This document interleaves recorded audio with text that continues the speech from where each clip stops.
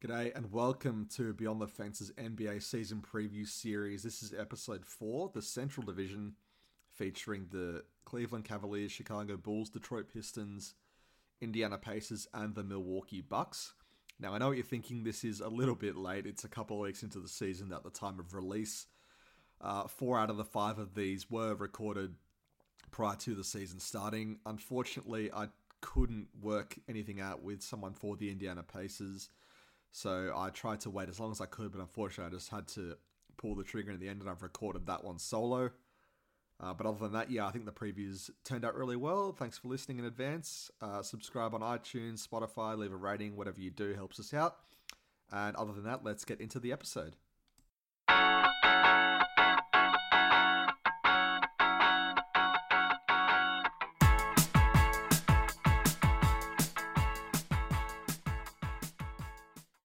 Lead pass, roll. Stop it! Stop it! Do not do him like that! What are you doing, Dragons? Did you not get the memo? Derrick Rose can go upstairs. He double clutches this. Watch this. Oh my goodness! I mean, he actually What's pumps this? this ball. Watch. I want to go higher! Oh my goodness! G'day and welcome back to Beyond the Fences NBA season previews, and we're talking all things Chicago Bulls now. And joining me from Bulls HQ is Mark Karantzoulis. Mate, how are you? Ben, I'm doing well, mate. Happy to be jumping on and talking Bulls with you. It's actually been a few weeks since I've done a podcast, specifically on the Bulls as well. So it's good to be back on a pod and speaking about this stupid team that I guess supposedly cover via podcast form. Yeah, we're in that point of the off-season now, aren't we? It's just like Yeah. Well, I guess training camp's just starting, so it should be ramping Yeah. up again soon. But yeah, it's been a rough few weeks, a quiet few weeks. I've kind of enjoyed having the time off, to be honest with you. Like, some people miss it, but like I always enjoy the time off, and I'm almost like don't want it to come back in a weird way, or wish it would come back a few weeks later. I'm kind of liking having the break off, but I'm sure once it's back and we're into the swing of things, it'll be all good, and we'll be back to yammering on about Bulls basketball as we typically do every year. Yeah, I guess once you've gone through so many years of the same stuff, it's nice to get a break. Yeah, exactly. You're excited though for the season, I guess.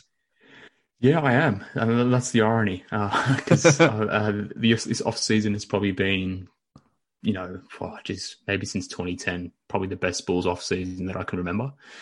So in that sense, I am very excited because this is probably the most talented team the team has actually put together since 2010, 2011, when they won 60 odd games and went to the conference finals in Tibbs's first year. So I am excited in that sense, the way they've operated in the offseason, which I'm sure we'll get into, but the players that they've brought through, the team that they've amassed at this point, like it is a good, talented team. They need to obviously work it out on the court. It's a completely remodeled roster.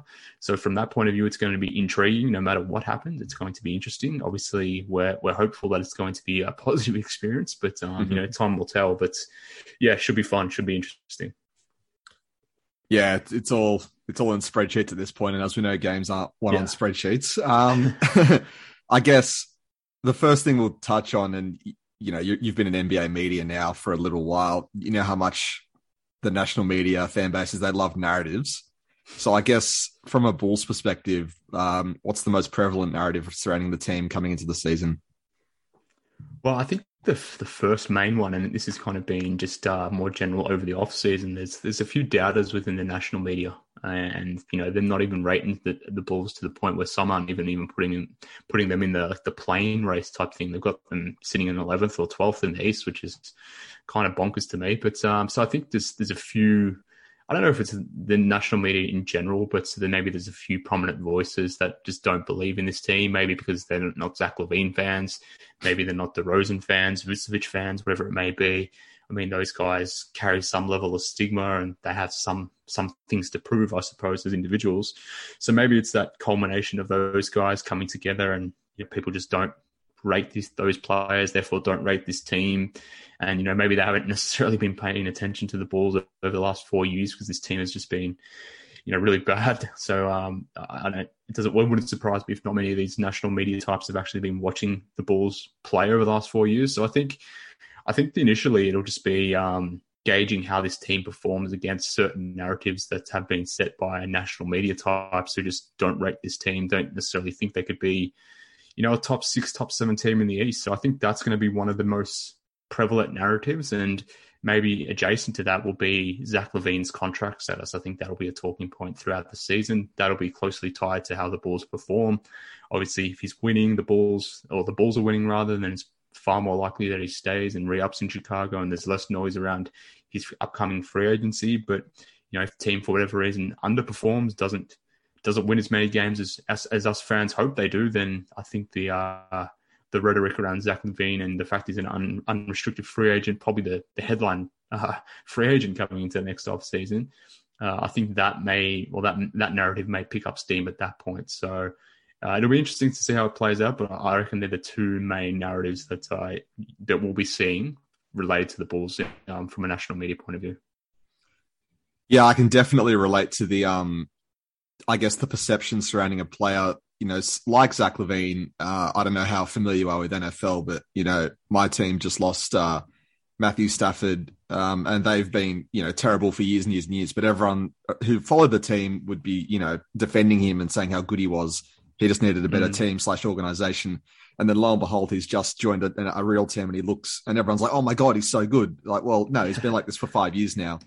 And I guess that is kind of mirrored with Zach LaVine. They see the guy that was in Minnesota, and I guess even early Chicago, it's just this high volume kind of guy, not that efficient and, very one way. But yeah, it's crazy to me I guess the not archaic, but I guess how people do get stuck into those perceptions of a guy, and then, they're driving their judgments based on things that were 3-4 years ago, when really he's probably not to use arbitrary measurements like top this, top that. But, a star at the Olympics, I'd say a top 30 guy in the league at worst, probably top 20, depending on how you value it. So, I definitely understand that frustration. Yeah, it's just annoying because, the same was true for Devin Booker. Like, we're not even 12 months removed where he was copying the same sort of criticisms that Zach was or is at the moment. And, lo and behold, you bring in Chris Paul, you bring in Jay Crowder, you actually put some good pieces around him, you bring in a good coach that knows what he's bloody well doing. And then, all of a sudden this guy that was much maligned, who you just thought was a one-way chucker, turns into an actual decent basketball player. And then suddenly the narrative around them sort of changes. Not to suggest that he really changed as a player or really added that much extra to his game, because like a lot of Suns fans were basically saying what you just said, like this, Booker was being at this level or has shown glimpses of this sort of stuff, a season beforehand, 2 seasons beforehand. And it's true with Zach LaVine now. And I guess what shits me as well, people complain about the Bulls roster. Like they constantly complain about the Bulls roster. And this is even maybe more true about Chicago media that don't necessarily believe about the Bulls, or don't believe in the Bulls, I should say. Like, they spend all season whining about the talent on this roster and how the whole thing needs to be blown up, how there's so many bad players on the roster. But then they simultaneously look at Zach LaVine and go, well, why isn't this guy winning? Why isn't this guy dragging his team to the playoffs? I'm like, how are you making one argument that's, you're clearly right on this, like this roster stinks, or it did stink last season, but then you don't have the ability to maybe connect that as to why Zach isn't winning with these bomb players around him. Same was true with Devin Booker, and countless others. So I don't know. People just don't think things through. Maybe they're just finding enough takes just for the sake of having takes. But I think if they just thought through what they're actually saying, then maybe they would have a greater ability to maybe say some things that are more rational. The art of the take is one that, it's crafted over time. So you're telling me that Fred Hoiberg and Jim Boylan aren't elite NBA level coaches? Yeah, exactly. You whine all year about Jim Boylan, and then you wonder why this team is imploding. It's like, come on, it's pretty obvious. Obviously you mentioned, I guess, having better pieces around Zach LaVine now, and that leads us nicely into, addition or loss. What transaction do you think will have the biggest impact on the team? Yeah, this is an interesting one. I would assume, and I'm hopeful, that it's DeMar DeRozan.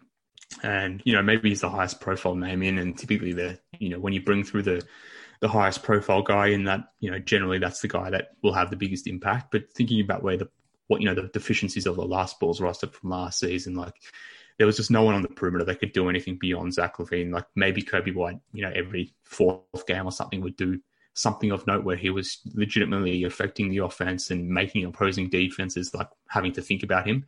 But generally, close the games at the end of fourth quarter, it was Zach LaVine time. And that was in part because, Zach LaVine is that good, but also just due to the fact that the way the roster was constructed, like who the hell else is going to do anything off the bounce for this team? Or even like, are you going to feed the ball into Thad Young to make a play at the end of the game? Or are you really going to be passing the ball to Lauri Markkanen or Patrick Williams to make a play at the end of the game? No, obviously you're going to Zach LaVine. And, that was just a problem for this team. They just didn't really have perimeter creation beyond Zach. They didn't really have a good secondary creator beyond Zach LaVine, and they didn't really have anyone else beyond LaVine who could get to the free throw line. So DeRozan really covers off all of those elements. I mean, he probably walks in and is potentially the best passer on this team, which, again, a lot of people probably didn't watch the Spurs last season, but maybe that's why they're still harboring previous takes about DeRozan from his Toronto days. But the dude was averaging 6-7 assists a game last season for the Spurs. So he brings that element of playmaking that the Bulls just haven't had. And, he's an efficient player as DeMar DeRozan, despite not having a 3-point shot. So, like, how is he efficient? Because he's also in the mid-range and he gets to the free throw line. Like, he's very Jimmy Butler in that sense. So I think he's going to be the biggest addition just due to the fact that he brings so many things this team needs, even if he does have a glaring weakness like his lack of 3-point shot. Are you going to miss Lauri Markkanen? No. No. I was ready for him to go a long time ago. I was very hopeful he was going to be gone at the deadline for Lonzo. That didn't happen, but we got Lonzo through in free agency, obviously. But I was very comfortable in seeing Lauri go, and to me, he's just a bench big. Like that's ultimately where I see his role being. And he didn't like that role. He didn't want that role in Chicago. He wanted his money. He got his money from the Cavs, but I'm not even sure if Lauri's going to start in Cleveland, to be honest with you. So I don't know. To me, he's a sixth-man type, maybe a seventh guy that comes in as your big off the bench who comes in and spots up. And I guess the issue with him was he could never really play center. And maybe he eventually transforms himself to the point where he can, and that makes him more valuable. And maybe he becomes a starter at that point. But at this point, he's just a power forward that comes in and spots up and shoots threes, which has value to it, but not to the tune of $15-16 million annually. And the type of role he wanted. So no, I was keen to see him go. And you mentioned Lonzo Ball. I saw, over the last few months, even before the deadline, a lot of Bulls fans, manifesting Lonzo to Chicago, and it has happened. What do you think his role is? How excited are you for him in Chicago? Yeah, it's going to be interesting because, at a media day today, there was talks about how he expects and how the Bulls are maybe expecting him to be more of a traditional point guard type, which wasn't necessarily the case for him in New Orleans last season, where he was probably more of a 3-and-D wing type option. So I don't know how much of that is just, media day photo versus what's actually going to happen. But that may be an interesting narrative as well, going back to your initial question. Maybe that picks up momentum in the season if he's really good, or maybe if he's not really good but wants that role and maybe doesn't get that role. So I think that's going to be interesting. But, what he does bring, we're losing Lauri Markkanen and his shooting. But if you look at the splits, if you look at the volume, Lauri Markkanen percentage-wise, attempts-wise, make-wise, is very similar to Lonzo. So what you're losing from Lauri in shooting, you get back with Lonzo, which is interesting because Markkanen comes with the perception that he's a really good shooter, whereas Lonzo maybe doesn't necessarily have that. Yep. People are still skeptical around that, but the numbers suggest they're pretty much even. So very interested to see what he can do as a spot-up guy off LaVine and DeMar. Brings point guard defense with his team, desperately needed last season. Part of the issue with this team and its defense last season was, the point of attack defense was just miserable. So he, along with Caruso, just really will shore up the point of attack defense, which will ultimately help out the rest of the defense. So, look, Lonzo is going to be a good addition. It's going to be interesting to see how he fits in as the fourth guy, which he will be in the starting unit. Maybe he came to Chicago expecting to be something a little bit more, but, throughout his career, he's been a team guy. Obviously a super smart guy. I expect him to fit in pretty seamlessly, to be honest with you. Yeah, and before we move on, I don't think I think I legally have to ask this question. I don't want to dwell too much on you guys, but LeVar. Look, yeah. look, I haven't heard anything about LeVar, to be honest with you. I don't even know what LeVar's doing anymore, and maybe No.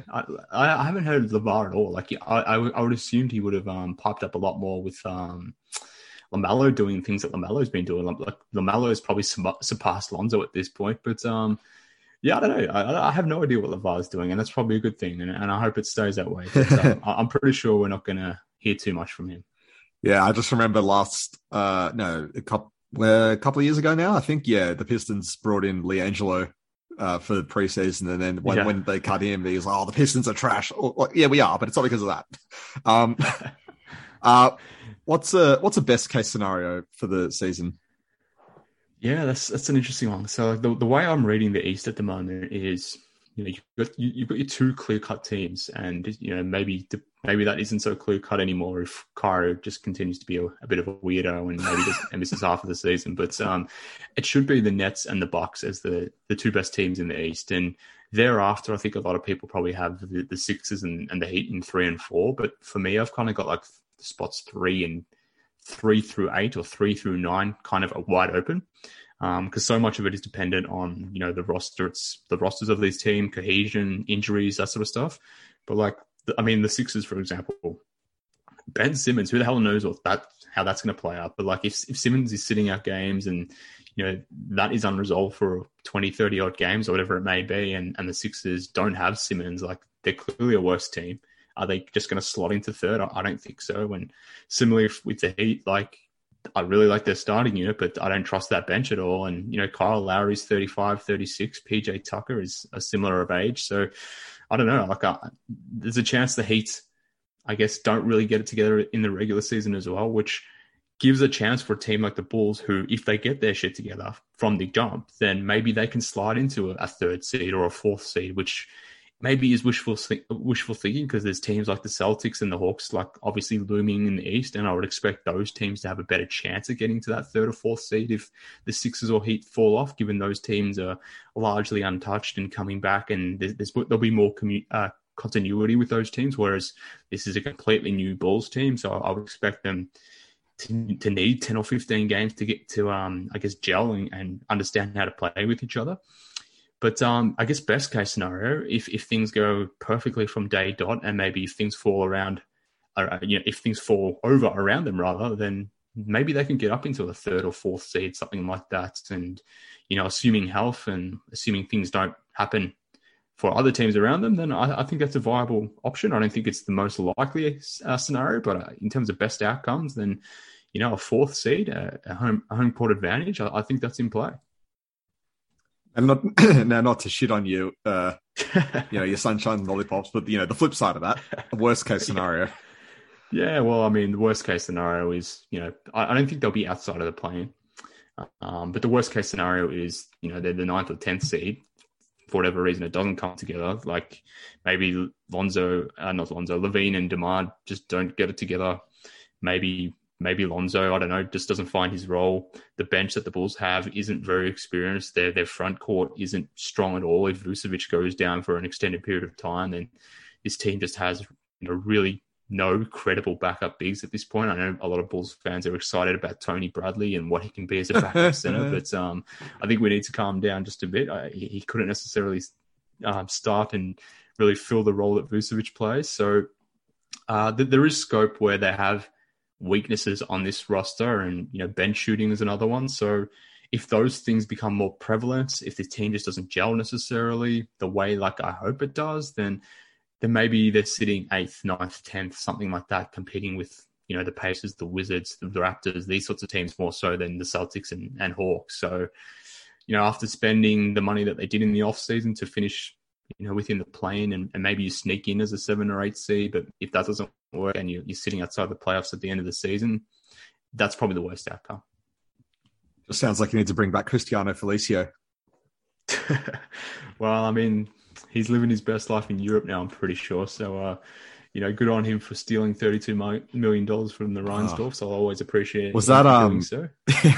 Was that during that mad off season that Deng and Mozgov got the 48-hour deluxe package? It might have been the season after. I think it was 2017. from memory, but I mean, the cap was still spiking at that point, still going up, and yeah, people had money and didn't know what to do with it. Yeah, yeah. But look, in any time, anyone can steal money off this ownership group. I completely endorse them. So yeah, congratulations to Felicio. He's gone to Europe now, playing basketball in Germany, I believe, living a good life. So yeah, shout out to Felicio. Shout out Felicio. Which I guess, draft pick or rookie scale, just underrated guy in general, before they become overrated, because we throw around the word underrated so much that it loses all meaning. But which one of those guys are you most excited for a breakout?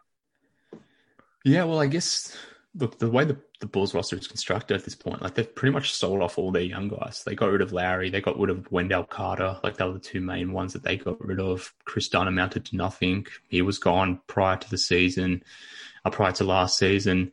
So pretty much the only guys they really have at the moment who are on their rookie scale deals is Patrick Williams, Kobe White, and Troy Brown Jr. So I'm pretty sure off memory they're the only ones that are, on that rookie scale type deal. So based on that crop of players, it's the easier answer is Patrick Williams, because he's the piece, the number 4 pick from the last draft, who, depending on where his career arc goes, may dramatically shift what the Bulls are able to do. Like, if I just spoke about before that, all things going as well as they possibly could, maybe the Bulls are the 4th seed in the East. But if Patrick Williams comes in and makes a leap in his 2nd season or his 3rd season and makes a leap that I wasn't necessarily expecting, then maybe that changes the trajectory of this franchise to the point where, you've got another bona fide stud in that starting lineup, and it really helps from that standpoint. So he is probably obviously the one that most of the fan base is excited about, given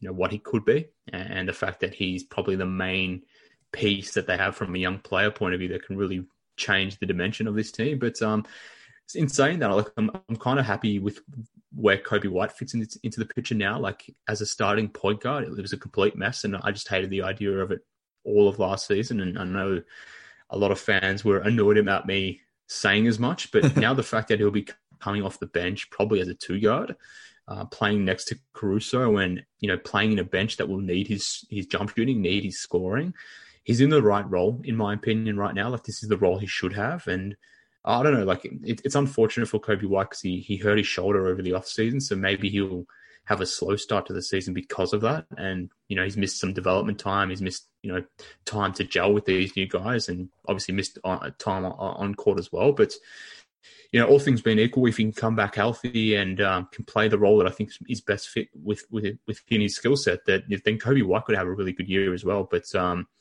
yeah, it's really those two guys. But the answer is most definitely Patrick Williams, because, what he can become.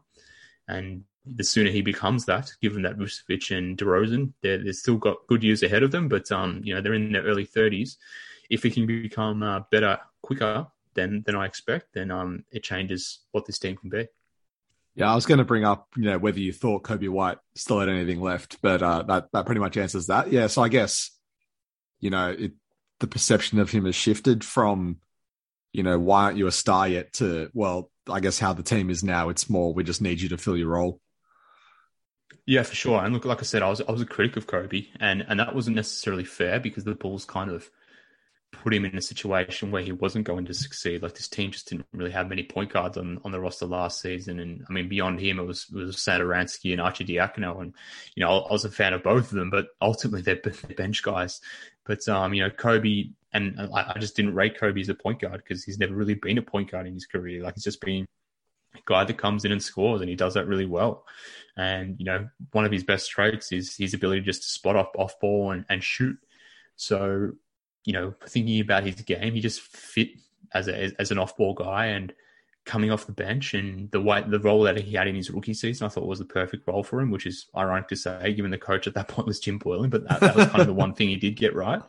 But, Kobe will be fitting back into that role now. So I'm actually excited about what Kobe can do this season. I'm happy that the role is in, and I think it makes a lot of sense for him. If there's going to be one player on the Bulls that is going to win an individual award, who is it and why, I guess? Yeah, interesting. I mean, realistically, it'll be no one because no one really has a chance at anything. Because this is the thing about this team. Like, it's a collection of guys who, if we want to talk about rankings and lists and all that nonsense that has been, circulating on, within the basketball media, basketball Twitter, etc. over the last couple of weeks, it's been, ESPN's top 100, SI's top 100, all that sort of stuff. Like, Zach grades out as like a top 30-ish player based on those lists. But then you got DeRozan and Vucevic, who like the 40th best player in the league, the 50th best player in the league, whatever it may be. So like they got 3 top 50 guys, which is nice. We haven't had that for a very long time. Right. But you don't necessarily have like a LeBron or a Luka or a Giannis type guy who you can pencil in into some sort of major award. And I don't know if you're necessarily counting like all NBA as an individual award. Maybe that's an accolade that we can maybe count them in. So maybe Zach has an outside chance of an all NBA team if things go very, very well for him. But beyond that, I don't really see any other ball having any chance, to be honest with you. I just can't see it apart from an all NBA honor for LaVine. But even that's pretty slim, to be honest with you. Well, there's always, I guess, that guy at the start of the season that's dragging an overmatched team that everyone expected to be like a 7-8 into, like, after 20 games, they're sitting in third. So if that's the Bulls, then you have to think that Zach LaVine will be getting the hipsters MVP votes early. Yeah, I mean, look, that's possible. And I made a tweet the other day. There was a tweet that I responded to that was, banging on about LaVine being an MVP candidate. And I basically just said, calm down. Like, there's one school of thought where people are like, no, Zach's not even a top 30 guy, and then you've got Bulls fans sort of arguing for him to be like a potential sleeper MVP candidate, and like the answer and the truth of it is somewhere in the middle. But maybe crazier things have happened. Maybe the Bulls, like I said, get up into that top 3 or 4 seed. Maybe if they finish the season as with 52, 54 wins, something like that, and LaVine has another monster season as he did last season, and the narrative starts to swing there. Then maybe he is not an MVP, a true MVP candidate, like a top 1 or 2 or 3 guy, but maybe he's someone that people are throwing on their ballot as a 5th guy or something like that. But I don't know. Stranger things have happened. It happened with Derrick Rose. I'm not expecting that to happen again. But whatever it is, whatever the award is, I'm assuming LaVine has the best chance. Well, yeah, there's always that one local media guy that absolutely homers the hell out of the pick and puts LaVine, like, we'll put their guy on their ballot. So that there's always that, if only for like the most minor of recognition, that there'll be someone will have LaVine on his ballot. I don't know who the Chicago voter is, but they'll have him on there. Maybe. And I guess the other one would be, again, we just talked about him, but like if Kobe White has an impressive season off the bench and maybe he just doesn't have the notoriety to maybe garner those sorts of awards, but like if he can come off the bench and just chip in 13 points, 14 points in a Lou Williams type role, then he's probably not going to win it because, there's better versions of Kobe off the bench for other teams, like we just saw with Jordan Clarkson. But if he can be a force, from an offensive standpoint off the bench, then maybe he's a smoky for the 6-man type award. But realistically, it's LaVine, and even he doesn't have a real chance. I feel like I'm trying to push you to believe a bit more than what you want to.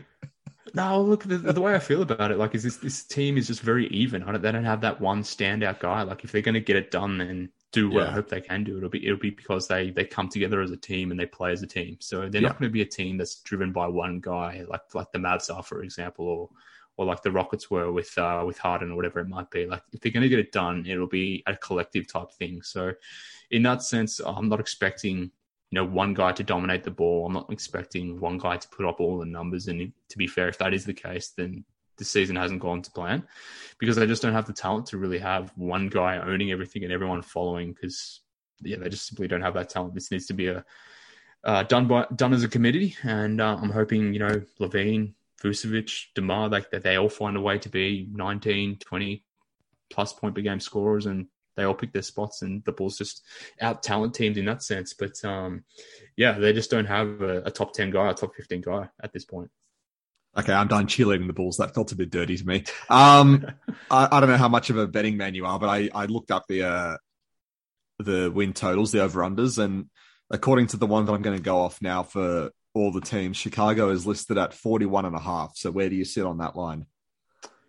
Yeah, look, I'm definitely not a betting man, that's for sure. I tried betting on the NBA once, thinking I had a competitive bet advantage because I was just an idiot that thought I was smart and Yep. clearly wasn't because I got in the hole pretty quickly. So I certainly know nothing about betting. But if I was to take an over, I would probably, or over under, then I would probably go over. I wouldn't feel super confident about it because to me, this feels like a 44 win team. Like the Bulls have gotten better, but so has the Eastern Conference, to be fair. So like, this team may be like, significantly better than the last team I watched last season, but the East too has gotten better to the point where like teams 6, 7, 8 in the East, maybe they don't have huge win totals, but in any other year in the shitty Eastern Conference, maybe they would have been a 4 or 5 seed sort of thing. So I would pick over, but not significantly enough over that I feel super confident about it. Like if that number was like a 39 or 39 and a half, I'd be very confident about it. But to me, this team should win 44, 45 games. But all it takes is one injury, and obviously that goes pear-shaped, and maybe that doesn't happen. But I would go the over. Yeah, those pesky odds makers making you, and ah about over-under. It's almost like they know what they're doing, eh? Yeah. Well, it's almost like they got, billions on the line or something like that. Yeah. And I guess finally, it can be safe, mild, bold, whatever your Nando's spice level is. But what's your prediction? Just give me a prediction for the season. Yeah, well, I generally go medium, to be honest with you, in my Nando's. So do I. I can't usually handle the super hot stuff, and I'm going there for the hot stuff. I'm not going there for the lemon and herb type takes. No, we don't do lemon and herb on here. Nah, look, I don't know. I'm expecting. I guess I don't feel like it's a hot take, but maybe it is, depending on, like we said at the top, that maybe for certain national media types. But I think this team could be as good as the Hawks or the Celtics or insert any other team in the East that you want to that you think can compete for that 4-5 type of seed in the Eastern Conference. I think this team can be right there. A lot of people have like the Hornets above this team, or they're comparing the Bulls to the Pacers or something like that. But some people even think the Knicks will be better than the Bulls, which based on last season, if you're just looking at performance last season, and I don't know, maybe you can talk yourself into the Knicks being better than the Bulls. But for me, I think the Bulls are right there with the Hawks and the Celtics in terms of being right there almost with the Sixers and Heat, to be honest with you. So I don't know if it's a hot take. Maybe it is. Maybe it's a bold prediction. Maybe it is based on narrative, but I think this team, if it comes together, will be right there within, fighting with, for a third, maybe fourth, maybe fifth seed. So I'm pretty confident about that. But maybe they'll make me look dumb, and I'll regret saying all this. Nah, I like it. Where can our people follow you if they are so inclined? Yeah, well, look, if they are so inclined and want to hear, I think I'm the only Australian talking about the Bulls in a podcasting form, or at least consistently. But maybe I'm speaking out of turn there. Maybe there's another podcast out there that I'm not aware of. Apologies if there are. But if you want to hear another Australian just banging on about the Bulls, then come listen to me on Bulls HQ. That's my podcast where I might do my stuff.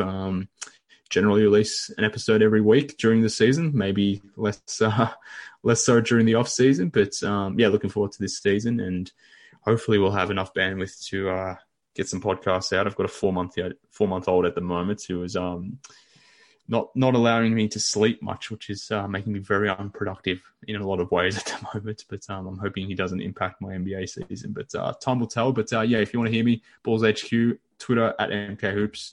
That's where you can see me banging on about the Bulls pretty much. 99% of my tweets are about the Bulls. Yeah, well, mate, we appreciate stealing half an hour of your time to come on and talk Bulls. Best of luck for the season. I hope the Pistons beat you, but other than that, all good.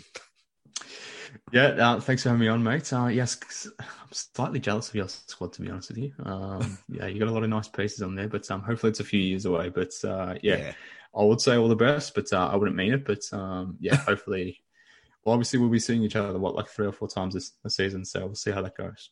Yeah, all good. Thanks, Matt, for coming on. Have a good one. No worries, mate. Iguodala to Curry, back to Iguodala, up for the layup. Oh, blocked by James. LeBron James with the rejection.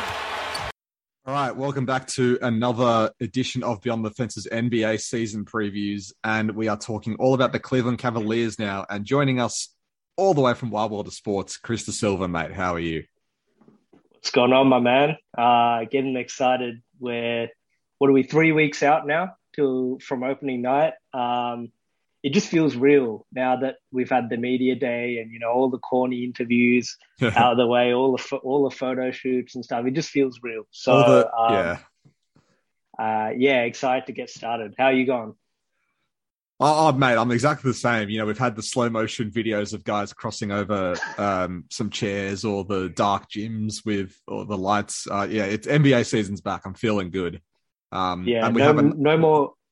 no more Chris Brickley Instagram videos. Oh, exactly right. No more. Yeah, no more like Yi Jianlian chair workouts. No more shooting in an empty gym. We're back. That's it. How are you feeling going into the season for your Cavs? It's an interesting one. Like, on one hand, it's exciting because I feel like what a lot of Cavs fans feel that we have a very good, young core, which we should, because we've been at the top end of the draft for the last 3-4 years. So on one hand, it's exciting. But on the other hand, there is a sense of angst because this season very much does feel like it's a make or break for this entire rebuild. Because you've got guys like Colin Sexton, Darius Garland will be next summer. They're all coming up extension eligible. So this season will tell you whether they've nailed this rebuild or not, because the last thing you want to do is commit a lot of salary capital to a core that's not going to get you anywhere. And this team has done no winning over the past 3 seasons. So it's an interesting one. So it's exciting and a little bit nerve-wracking as well. Yeah, look, I think our teams are in similar situations, but maybe you're a bit further along the need to win scale. But, speaking of the rebuild and the guys you're bringing in and all that sort of stuff, we know how much the media loves a narrative to pin their bylines to. So from a Cavs perspective, what do you think that main narrative going into the season is?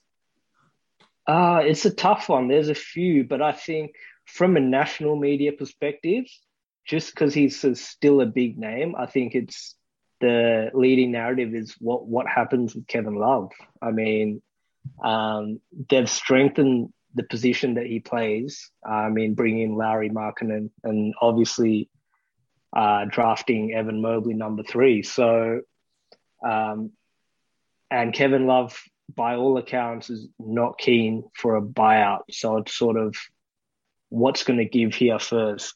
And I think, especially because a guy like him, if he does become available on the buyout market, he can be of very great value to any number of contenders. A team like Brooklyn, he's a guy that could easily fit on a really good team, and it could be a situation much like we saw with Blake Griffin when he went to Brooklyn last year, that he goes to a new situation, a winning situation, and suddenly looks revitalized. So I think that's going to be, from a national perspective, the number one storyline. From a local Cavs-centric perspective, I think it's going to be the continued development of Colin Sexton. Obviously, over the summer, his name was floated up a lot in trade talks, and there was a sense that the Cavs weren't really keen on paying him big money, paying him a max deal, which I think, by all accounts, his camp seems to think he warrants. And the word has been, from media day as well, that his camp is sort of talking about the extensions given to De'Aaron Fox and Donovan Mitchell over the last few years as sort of what they want, whereas the Cavs probably wants something a little bit closer to what Jaylen Brown got from Boston. So I think from what I gained from media day, it seems as though there's an interest from both parties to sort of stay together and find a middle ground on a long-term extension. But Collins played this year, and whether he's able to grow, whether he's able to become a better defender, whether he's able to continue making strides in the playmaking area, it's going to determine whether the deal that the Cavs give him is a good one or something that really holds them back in terms of Cap's perspective moving forward. So locally, I think, that's definitely one to watch. Yeah, I guess the main thing that I'd notice as a casual Cavs observer, obviously as an outsider, is the whole dynamic between Darius Garland and Colin Sexton. I think most people have kind of shifted that onto, Garland being the guy, and then it's more where does Sexton fit in. If the Cavs were to pay him, excuse me, if the Cavs were to pay him, that 15, 20, whatever it is, $1 million post-rookie extension, where would you stand on that? Again, it's so dependent on what he does this season. I've been probably a Sexton believer more than most, throughout his career. I think you can't fault his work ethic, and there's been tangible improvements he's made season on season. When he first came into the league, his playmaking was virtually nil. And, he wasn't a guy who shot threes at all. And then within his rookie season, he went from a guy who refused to shoot threes to a 40% three-point shooter by the end. So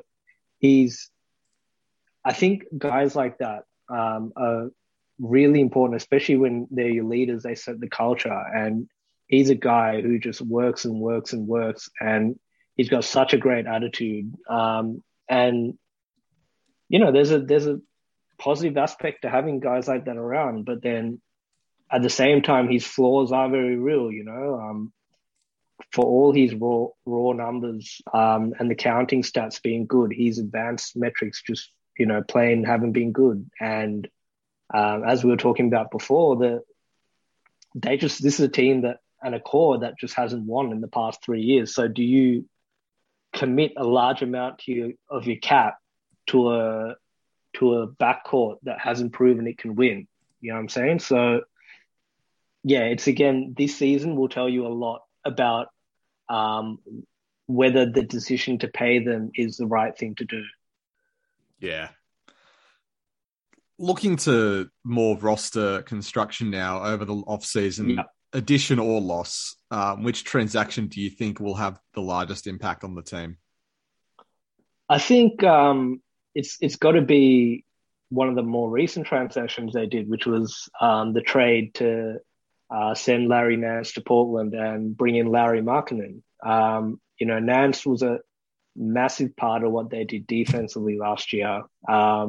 He really set the tone. I think the Cavs, if I'm not mistaken, the first week or the first month, very early in the season, they were actually very, very good defensively and got off to a bit of a hot start on the back of their defense. And with Kevin Love out, a large part of that was Larry Nance, his ability to guard 3 through to 5. His steals numbers were good. He was just getting in passing lanes and being disruptive and sort of being that Swiss Army knife that we've seen. He was like an Audi Draymond Green, if you like.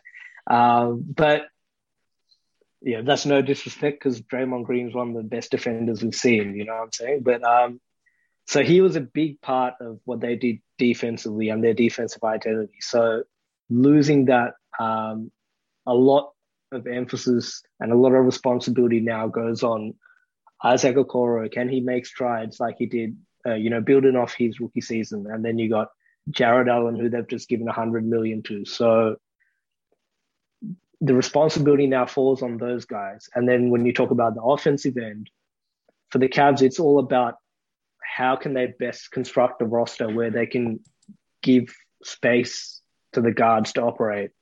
And Lauri Markkanen is going to do that. He has his flaws as well, especially on the defensive end. But one thing he's elite at, and one elite skill he brings is his shooting. You know, for his size and for that position, he's a marksman from deep. So, it'll be interesting to see how that happens. You know, because they've committed 17 million to Larry Markkinen.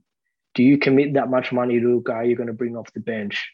How does his addition impact the minutes that you give Kevin Love, the minutes that you give to Evan Mobley, who you drafted with the 3rd pick overall? So there's a lot of implications, I think, based around just that one transaction. Yeah. And I don't want to dwell too much on this, but I did want to touch quickly on another guy that you brought in, Ricky Rubio. Do you think this is just, classic veteran leadership or for the two young guys, Sexland?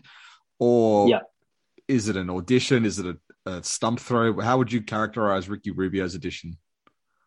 I actually really loved the Rubio addition. They made it because the Cavs went into the offseason. I think they had the full taxpayer mid-level available. And we thought, once the season ended, that their avenue, especially with Delly, retiring and going back to the NBL, the backup point guard was the primary need for this team. Last season, whenever Darius Garland either didn't play or was off the court, their production just plummeted.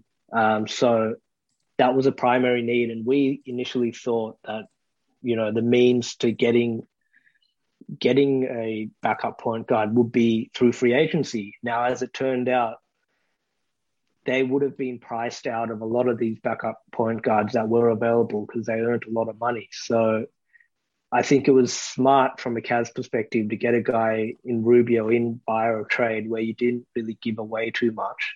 And he's a guy who I think is going to be fantastic for the guards. He's already, I think Darius Garland's locker is right next to Rubio. So he's already mentioned how much he's going to pick Rubio's brain. And Rubio has shown at his previous stops, whether it be Minnesota or even Phoenix, where Devin Booker was able to learn a lot from him. So what it does is that it allows for the minutes that Garland is off the court, you can now play. You don't have to play those Colin Sexton point guard minutes where that's not his best position. You can play Sexton alongside Rubio, and now Sexton is in a position where he's a play finisher rather than a play initiator. And I think that's where he's proven that he's most efficient. And so I think it's going to be really good for both of their development in that sense. And then also you got the interesting wrinkle, especially if Kevin Love isn't a starter, which is highly likely. Having Kevin Love and Rubio off the bench, they have a lot of chemistry together. So they can sort of form their little fun bench unit as well. So I think it's a deal that it's dependent on how the fit is this season, because Rubio is a free agent at the end of the year. But I think if it goes well, I think both sides would be amicable to sort of extending that beyond the year. Yeah. What does the best case scenario for Cleveland look like this season?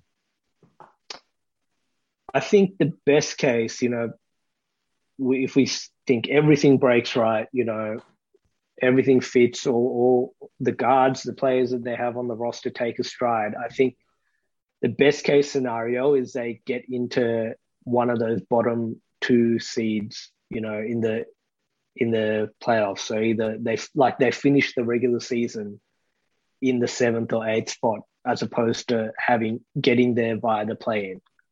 7-8 is still playing though. It's 7 through 10 is playing. Yeah, but sorry, what I mean is by the time the regular season is done, that they're in the 7th spot as opposed to the 10th spot. Yeah, okay. Do you know what I mean? Yeah. I think that would be a fantastic result, and I think that's been the internal goal and what the messaging has been all along from the moment last season finished was playoffs this year, and I think that's fair. I think it's time this franchise, shifted to winning mode again. Yeah. And I guess on a flip side, then what's the worst case scenario? Yeah, well, the worst case scenario, I think, is finishing sort of near where they did last year, where they were 13th, not really close in the end to one of those play-in positions. You know, they were 11 games off the Hornets, who finished in that 10th play-in spot. And really, I think we saw in those play-in games, the 10th seed didn't really look like they belonged at all. So they were a mile off last year, and they'll be the first to tell you that. And so if there's no real tangible growth from last year, a worst case scenario, you know, would open up so many questions. You know, is like I mentioned before, is it worth paying this guard tandem that you've spent so much draft capital on? You know, is JB Bickerstaff the right man to lead this team forward? I think there's still question marks there. You know, and then on top of that, a situation where the Kevin Love thing just gets super toxic, which, look, I don't think it's out of the realms of possibility, to be honest. Like, this team, as much as I'm a believer in their core, they don't deserve the benefit of doubt, because they haven't proven anything, you know?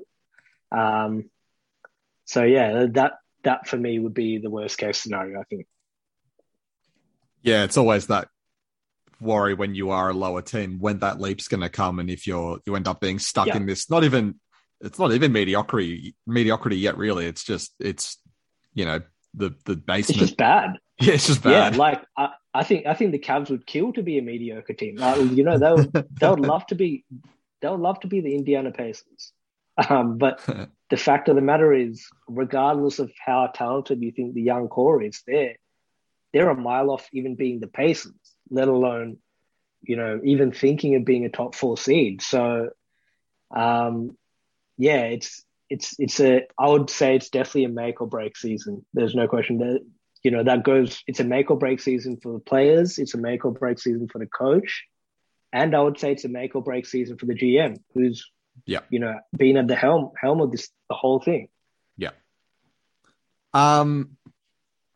Let's go to, you know, some breakouts, and it can be a draft pick, a rookie scale guy, just an underrated guy in general. But who are you most excited for a breakout season? I think I'm excited for Sexton. I am. But if I had to pick, you know, one real, you know, guy who's going to really, really take a leap and put the league on notice, I would have to go Darius Garland. I think that we've seen throughout, you know, the last 20 years what that Team USA experience, how much it helps guys, and him being able to experience that, you know, first on the select team and then actually, you know, being put onto the squad for a few pre-Olympic games. I think it was just awesome experience. And we saw last season, he really, you know, because there were, you know, you got to remember heading into last season, there were questions over whether that was even a good pick at number 5. And I think he showed that he can be a franchise level point guard, you know, with his playmaking. I think he can be, you know, much more selfish with his scoring, and really that's the area of growth where he's a knockdown three-point shooter. Like, he should be taking 5 to 7 threes a night, and I think at the moment he's maybe 3 to 5, if, you know, just off the top of my head. So he's got a massive room for growth, and I think his development will really determine the ceiling of this team, because you know, Sexton might be the leading scorer, but I think anyone who watches the Cavs properly will tell you that Garland is actually their best player. So it'll be interesting to see what playmaking strides he makes. I think he averaged 6.5 or 6 assists or something last year. Does he get that? Can he get that up to 7.5, 8? You know, he averaged, I think, 17 points a game. Can he get that up to maybe 21, 22? And really challenge for like an all-star spot? That's very, very exciting to me. And I think one thing that really made not only myself, but a lot of Cavs fans excited was this revelation that Steph Curry was asked, during the off season about which young player that he thought was ready to take the leap, and he said Darius Garland, and that's I would say a pretty good judge at the point guard position. So we were all very, very excited about that. So yeah, no, he's definitely a guy to watch, and I think the way he plays, he's someone that the neutral fan can easily get on board as well. Whereas I understand Colin Sexton isn't the easiest watch at the best of times. There was that game against Brooklyn. We'll never forget. The streets will always remember that. Oh, mate, Colin had an out of body experience that game, and I think I had an out of body experience as a fan as well. All right, well, let's keep this PG, man.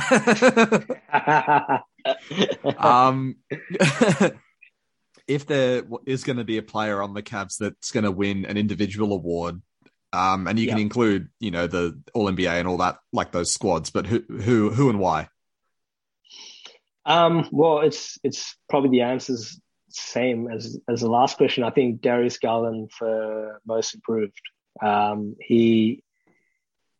think he got a vote last year, if I'm not mistaken, and that was on a pretty crappy team. So if the Cavs really make strides like they expect to internally, he's going to be at the forefront of that, and I think that'll put him right up in contention for most improved player. So, yeah, if I had to pick one guy, I would say him. There's also another option, if you want a different answer, could probably be, I don't know if he'll win an award, but Jared Allen possibly making a defensive team, an all defense team, whether it's first or second, is again a possibility as well.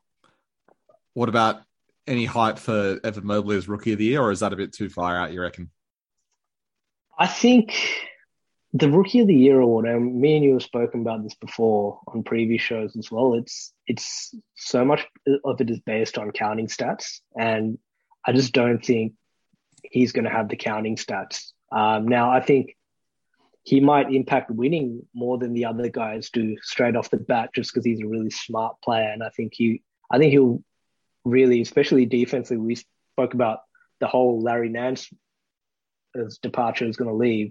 I think Mobley can fix a lot of that stuff, or fill a lot of that stuff, I should say. So I think he'll have a good rookie season. I just don't think he's going to be up there, he's not going to have many high scoring games. We saw in the summer league, that's not really his thing anyway. So, but I think, he should have a solid enough season where he makes an all rookie team for sure.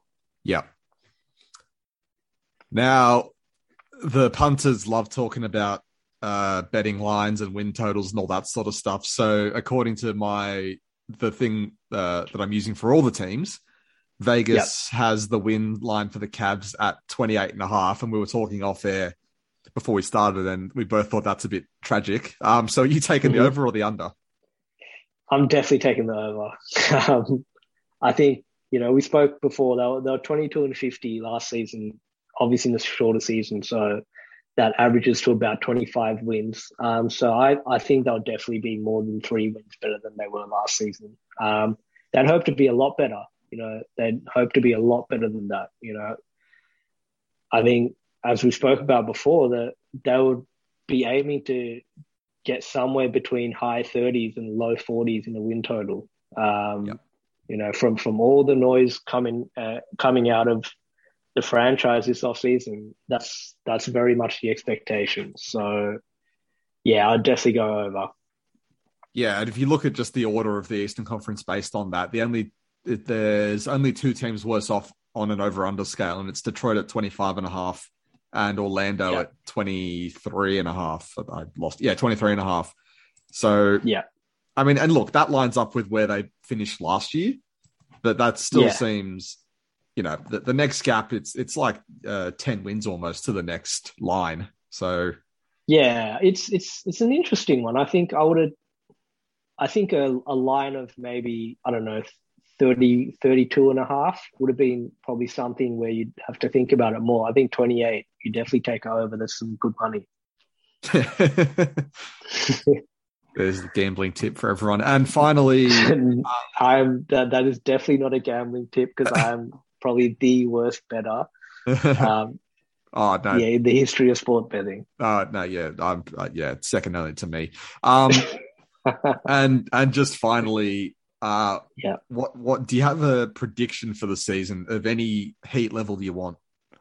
Oh, let's see. And I know you, so you're not going to go safe. You're going to go full extra hot. I'm Tabasco baby all the time. God. I reckon my take is one of the backcourt is, in the All-Star team. Wow. At the end of the season, yeah. I think so. I think one of Darius Garland or Colin Sexton, they're going to take a leap, and they're going to be, if the team improves like I think it should, one of those guys is going to get in. And more likely Garland? I would say so, yeah. I would say so. Because I just think his game, again, like I said before, is more appealing to people who are not from the team. And especially, obviously he's not going to be a starter, so it's going to come down to the coaches' votes. And so, yeah, I think he's much more likely. Even though I think Sexton will probably have the better, counting stats. He'll have the better points per game. I expect Colin to be our leading scorer once again this season. But yeah, I think DG will be get an All-Star spot this year. Yeah, and he's also got the added narrative boost of being in that, like you mentioned earlier, the select team and then exhibition pre-Olympics. So that's always a nice little casual boost.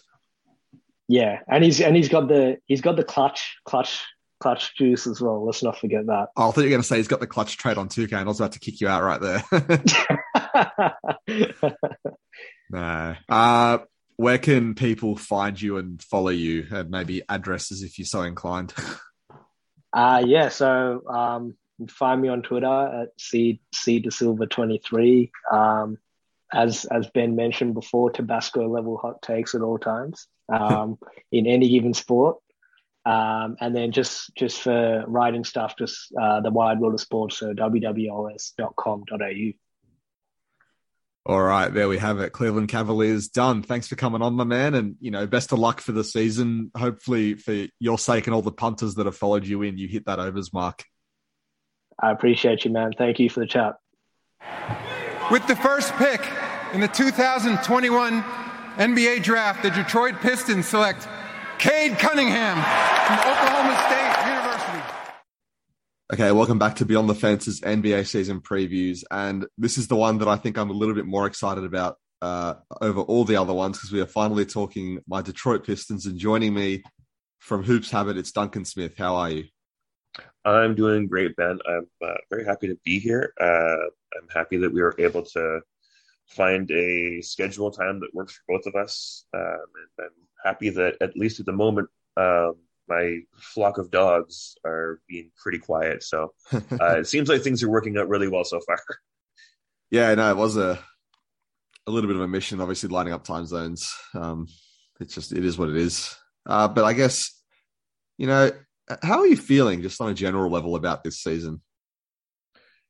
I think we can probably blame this mostly on the injuries, but I'm feeling a little more tepid, I guess, towards their outlook now than I was, say, a month ago. It's just like the wave of injuries, the ambiguity of the injury reports, the fact that the Pistons have, I think, never gotten an injury right as far as timelines, diagnosis, just everything.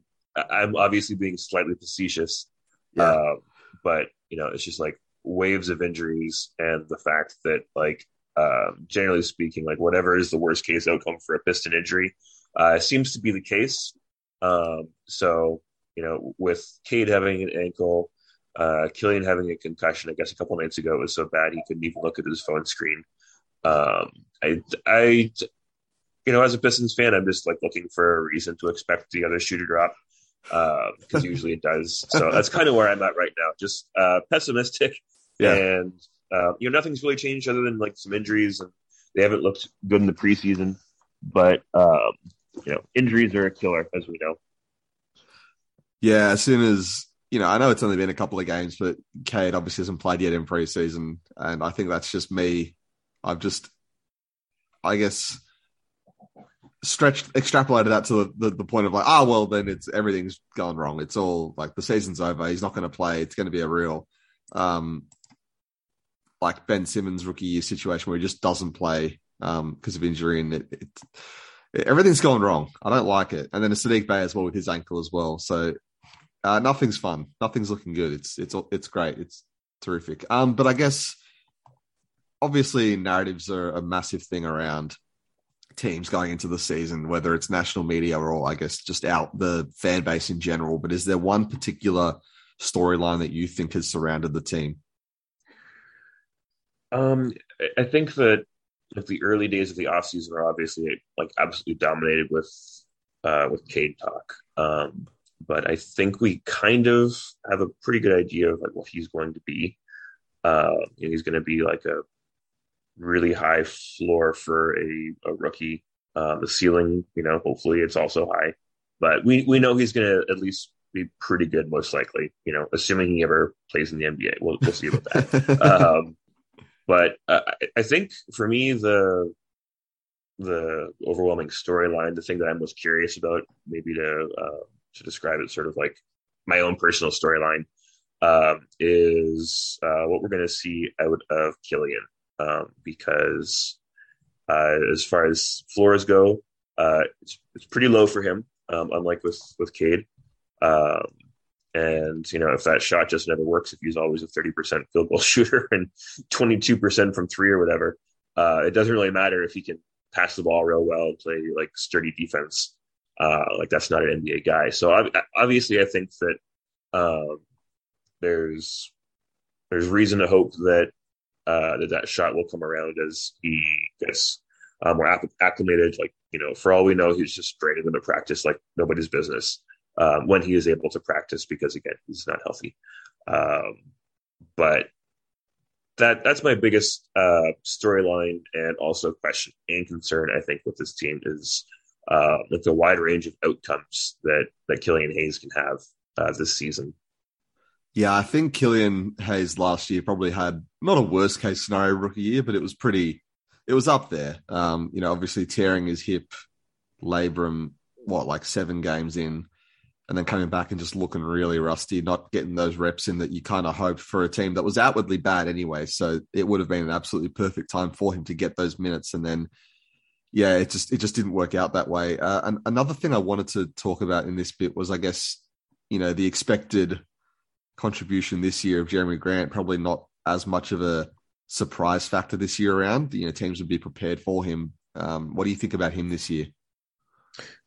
I think that, obviously I just keep pounding this health thing because like it's a concern. I think that his own health kind of wore down as last season went on, and like he had a fantastic first third of the season and then just kind of like coasted off of the laurels of those like early days. And I think that I would say that not only did like the load of being kind of the only NBA guy on the roster at times kind of wear him down, but I think teams also kind of they were able to sort of like read the book on him. The secret was out of the bag pretty quick, and it was easy to just like throw everything at stopping him. And if DeLon Wright or Corey Joseph or somebody wants to have a night, like so be it. I think that this is going to be a very interesting season for him and fairly critical as well. See if he can be the guy where other teams like actually know he is the guy.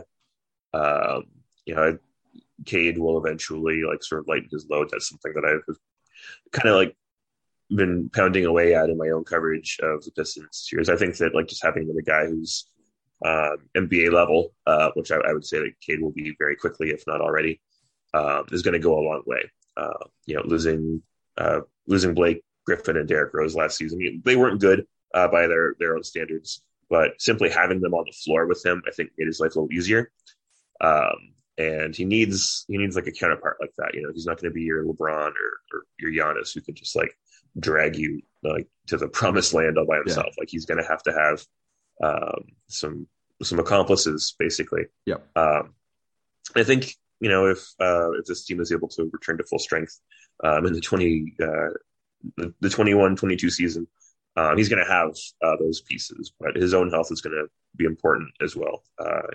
Some of his late season health issues may have been fudging it so the team didn't get fined for resting veterans a little too much last season, but he's going to have to bear a long season of physical wear and tear, and I think that's going to be a big thing for him this year. Yeah. Is there a guy on the team that maybe the team has gotten or lost over the offseason that you think, like a transaction that you think will have the largest impact on the team? I think Kelly Olynyk is going to be very good for this team. I think that playing alongside Cade is going to open things up for him. I would imagine that the truth of Kelly Olynyk is somewhere between his Heat tenure where he wasn't great and his Rockets tenure where he very much was, but he was also like a looter and a riot, so to speak, where every player on that team that could like do anything was just trying to get stats on a bad team, basically. So I think that as far as major transactions, that's it's really the biggest ticket item as well. So I mean, it's not as though it is some sort of revolutionary thing to think that Olynyk is the biggest addition. But I liked it as soon as I heard it, and historically I don't really like Piston deals as soon as we hear them. Usually it has to go through the filter of this is going to be awful before I kind of come around on it. Yeah. And with Olynyk, I did not have that particular process, which means it's probably going to be terrible, and I just have it reversed, right? Yep. But I think that he's a big deal for this team. I think that he's going to be very useful. Like whether they end up using him primarily as a starter or the bench or whatever, I think that he's going to play a pretty big role. As far as like the guys that left this team, Sekou, it's a shame that things didn't work out. Hopefully they work out in LA or beyond. But I don't think that there were a lot of really crucial departures of guys that will be missed. Dennis Smith Jr. is simply not much of an absence, for example. No. So I think that there is really one major plus or minus, and it was Kelly Olynyk, followed far in the distance by Sekou's departure. Yeah, and I guess obviously Olynyk basically replaces Mason Plumlee. And I think Plumlee was good for the team last year, but I think Olynyk, at least for what the team wants to do and how they want to play, he's probably the better fit. And, now that you've got Cade in as well, Plumlee doesn't become as important with that secondary playmaking that he kind of provided last year. Yeah, playmaking isn't necessarily going to be an issue for these guys, especially when you can either have Cade and Killian on the floor at the same time, or you can stagger them starter bench, whatever. Like there should always be like at least one pretty good playmaker out there, and you don't necessarily need to be running things from the center. And it seemed, I kind of had this feeling after they got the number one pick that accelerated sort of like their path back to contention, at least in Weaver's eyes. And I think Plumlee was kind of like not exactly a placeholder, but he was there to make certain guys' lives easier. Killian in particular, and with Cade now on this team, the things that you needed Plumlee around for, you don't necessarily need to have him around for in year two. I think Cade is a more polished product in a lot of ways, and you don't you don't necessarily need that that reliable pick and roll partner to help Killian acclimate to the NBA, simply because you're going to have more options and more go-to opportunities with Cade than you do with Killian. So it's just, you don't really need Killian's babysitter anymore when you've got Cade Cunningham, essentially. Yeah. What's a best case scenario look like for Detroit then this year? I have them at my own personal win total is 30 wins for the Pistons. I think that the best case scenario could be a little higher, like maybe 32, 33 wins if everything goes really well. I think that the worst case scenario could be something fairly similar to this season, though. This past season, if the wheels fall off and these injuries end up being a true plague. Yeah, I think 30 wins. Is there a scenario where you see that maybe somehow they're in a play-in hunt? I think they will need outside help, injuries and things like that. I just think the East got too strong in order for the Pistons to really be able to mount a play-in challenge. The Pistons definitely got better this year, this past offseason. No question about that. But everybody else just got so much better in the East, I think. Even stagnating or getting a little bit better is it's not really going to make the difference, I don't think, when you've got teams like Chicago who just really went for it. Yep. The Knicks are still going to be good. There's the Wizards got better, I think. I think that Charlotte is going to be in the mix again. The Pacers are going to be, not good, but probably better than the Pistons and in the mix. So I just think they're going to need a lot of help from other teams having injuries and things going badly, or Cade just ends up being one of the best rookies in recent history, and propels them kind of like Ja Morant did in Memphis. I think that the Grizzlies rebuild is kind of aspirational for the Pistons, and something obviously that involves getting lucky in a whole lot of draft picks and making lucky picks your goal is not necessarily a replicable strategy, but at the same time, if that's a path that the Pistons can somehow follow, it's not that bad. It's going to take something like that, though, I think, for them to have a real legitimate play-in opportunity. Yeah, and I think the difference now is obviously the teams of the last 5 years, the Drummond, Griffin, Reggie Jackson, Luke Kennard, that sort of era, where they were fighting for that 8th seed, but it was kind of, it was mediocrity. Let's call it what it is.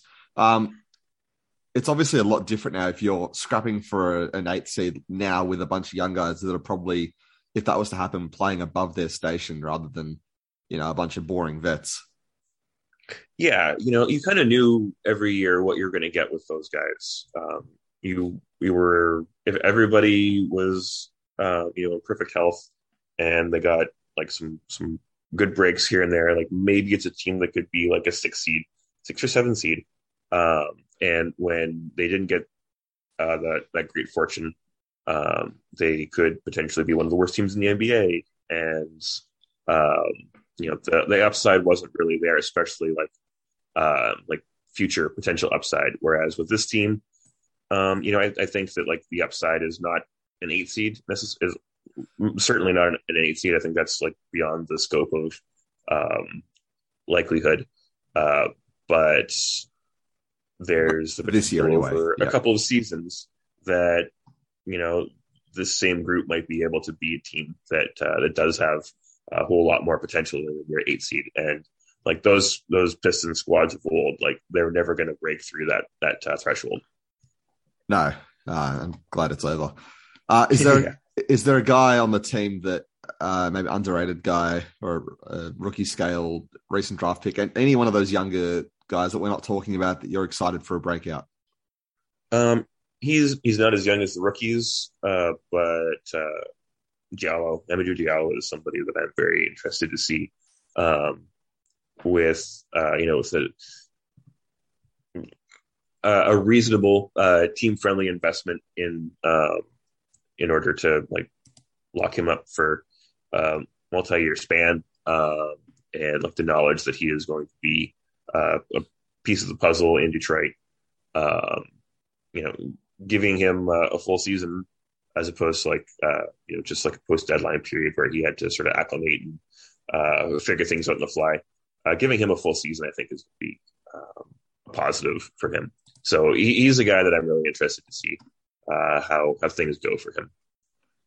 Yeah, I was very excited and interested when they acquired him for Svi. And as much as I liked Svi Mihailuk, I think there was similar with, I guess, also representative of that older era. I know he wasn't really part of that team per se, but kind of that knew what you were getting capped. And even he had a kind of disappointing year last year for the most part. Maybe turned it on a little bit before he got traded. But I think Diallo represents a lot of what this team's about, a lot of this untapped potential. Easily the best athlete on the team and maybe one of the best athletes in the league, I think the GM's voted on. Probably not the greatest offensive player generally, but had that 30, whatever it was, point explosion. And just, yeah, I think he would have been my answer as well, easily for someone, because I think if you get him that bigger role, it's going to be an important guy coming off the bench. I don't think he'll start, and even in the preseason, what we've seen when guys have been out, he still hasn't been starting. So that's interesting, but I kind of get it because he can run with that second unit who generally likes to play a little bit higher pace. And having him around guys like, Corey Joseph and Josh Jackson, I think will be good for him. Yeah, no question. I would say that Casey has had to make some rotational compromises that I think he was hoping not to have to, simply because of all the injuries, and it's been harder to keep units together that he wanted to keep together. So I think that we may see some evolution between now and the regular season. Hopefully there's an uptick in health so that like some of those preconceived rotations that Casey had lined up, we can actually sort of see how those formulate. Yep. And just quickly on Diallo, yeah, I think the one thing that's going to be important for him is his 3-point shooting, because I think he probably was a little bit hot when he joined Detroit. He shot 39%, on easily his highest frequency in any team that he played for. So I think if that turns out to be not a mirage, that'd be absolute gravy. Yeah, it's funny. I think he shot the exact same number of threes with the Pistons as he did with the Thunder. Just a whole lot more of them went in with the Pistons. So maybe there's something in the air in Detroit. There wasn't in Oklahoma City. But if that does become somehow replicable, or even a couple points down from that, I think he shot like 39%. If he could shoot 37%, that'd be gravy, considering like all the athletic tools that he brings to the table. Is there anyone on the team that you think could win one of those individual awards? Well, I think Jeremy Grant's most improved player opportunity was last year and now over. Yep, he's too good now. Yep, he's too good now. He made a pretty big leap. I don't think you're going to see a leap bigger than that this year. No, I'd love it. But no. Yeah. That's probably asking for a bit much for the lad. I think probably the most likely candidate would be Cade Cunningham for Rookie of the Year. I just don't think that anybody else really stands out in the awards categories. Really anywhere other than like maybe some minor community awards or something like that. But I think Tobias Harris has that one on lock as far as like former Piston contingents go. Yeah. So I would say that like if there's one candidate that has like any shot right now for a postseason award, it would be Cade for Rookie of the Year. I think I'm going to say Cade for MVP, and I would have been all on that train. Now we're talking. Yeah, I've got a couple of other ones. I guess Diallo could maybe be an outside shot at most improved. He probably wouldn't get the numbers increase that it comes along with that award usually, because I think his role won't change too much. Another one I kind of like, and again, it's the numbers award. Maybe, again, all outside chances, but Josh Jackson could be an outside six man just by virtue of scoring a lot of points. And voters don't care too much about efficiency. So I think, and we haven't even spoken about Josh a lot. I think he's going to have a really interesting role this year, kind of bouncing between spot starting and running that second unit when he needs to. But I think if he has a similar start to the season like he did last year, but kind of carries that on a bit longer, his injury last year didn't help him. But I think he's an outside shot at a six-man nod. Yeah. I think for like, if it was an impact and not just like pure like raw points per game numbers, it's very possible. His defense is really good. Obviously, like you said, like voters are not that interested in efficiency when it comes to sixth man. I do question that he will be able to like score the points needed to be able to keep up with your Lou Williamses and so forth of the world. But award aside, I think he's going to be a really good sixth, seventh type man. It's funny. I spent so much of the off season like just expecting him to get traded.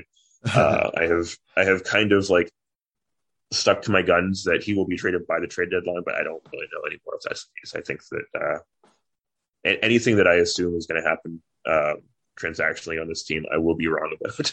Yep. Fair enough.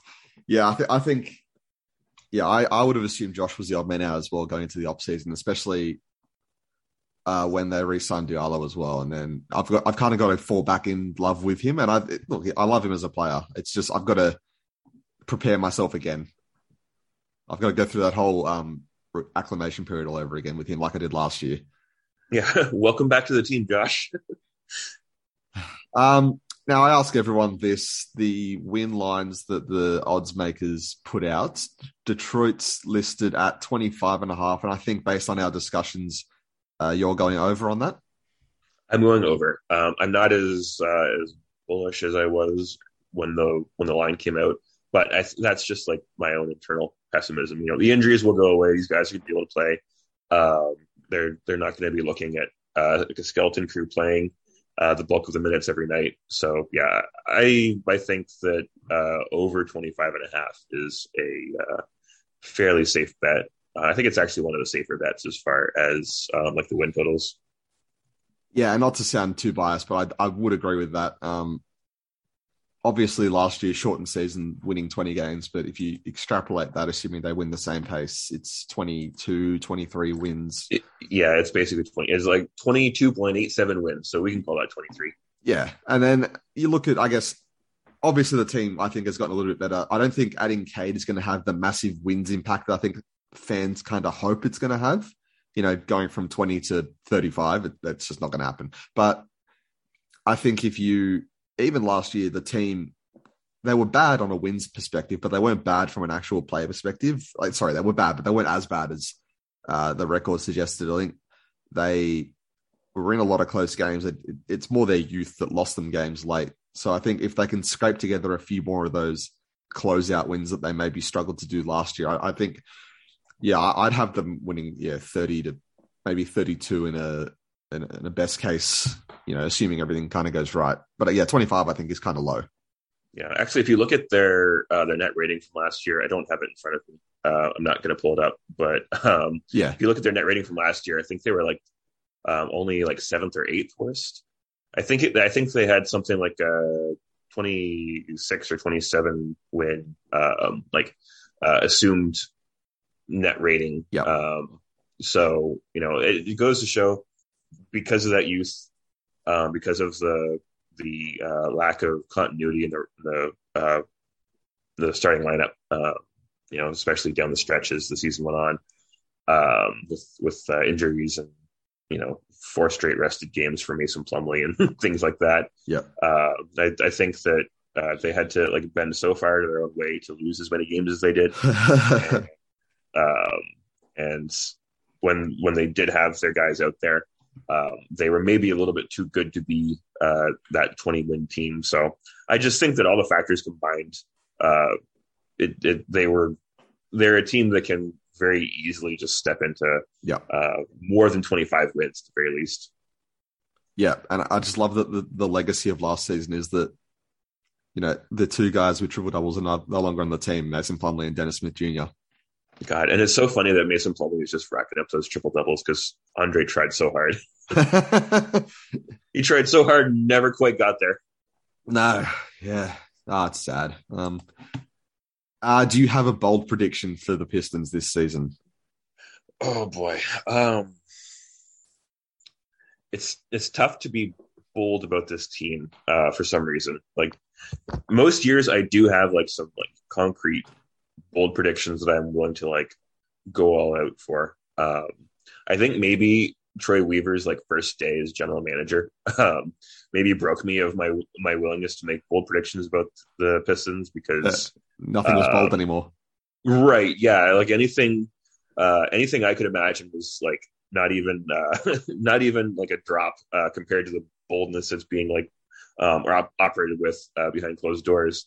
I think that it was not that difficult to sort of like figure out what things were going to happen under Stan Van and under Ed Stefanski. But like Weaver threw that book out and is like just furiously writing a new book as we speak, as far as what to expect. I still think Josh Jackson's going to get traded by the deadline.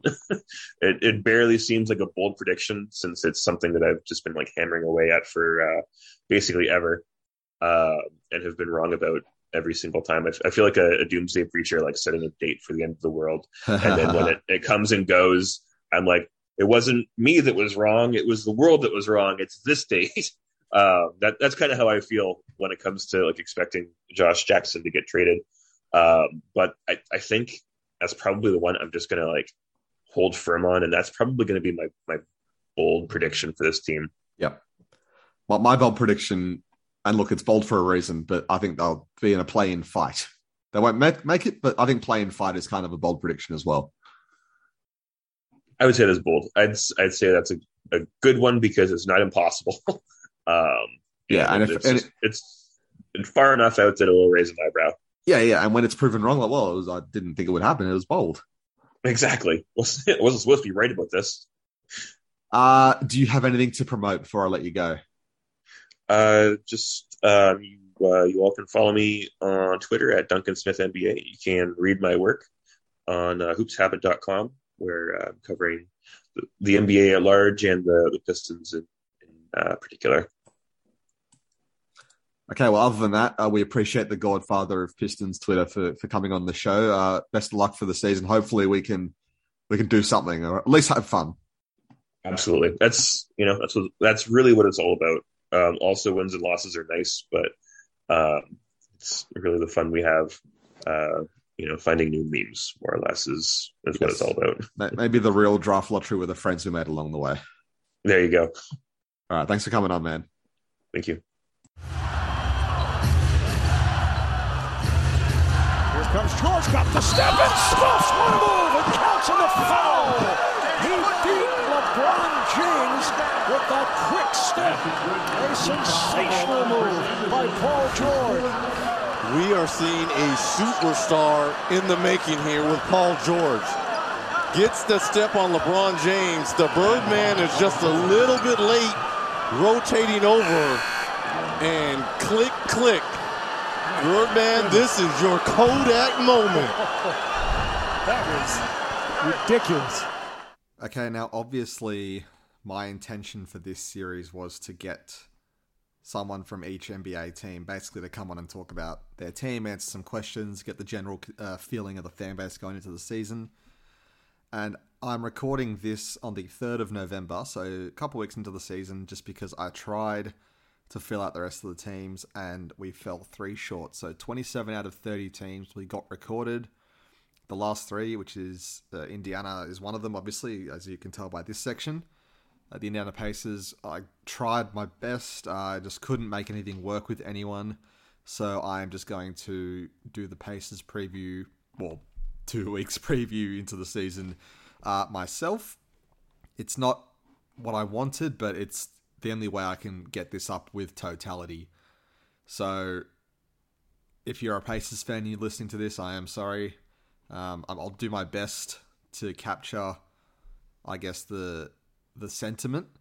And that's another reason I kind of delayed it until I had a little bit of data to go off, just because at least I can kind of read what Pacers fans are thinking, and hopefully I do the team justice. Also, I did live in Indiana for 4 months when I went to uni in America, so I feel like that gives me the absolute base level qualification. But yeah, the Indiana Pacers come into the season. They had a, average season last year. Obviously, a lot of moving parts.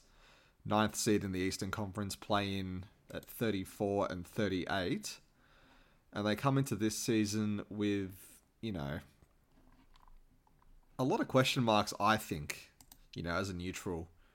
And the early parts of the season haven't really been too kind to them. A lot of stuff's happened. They've missed guys like Malcolm Brogdon, Karis LeVert through injury.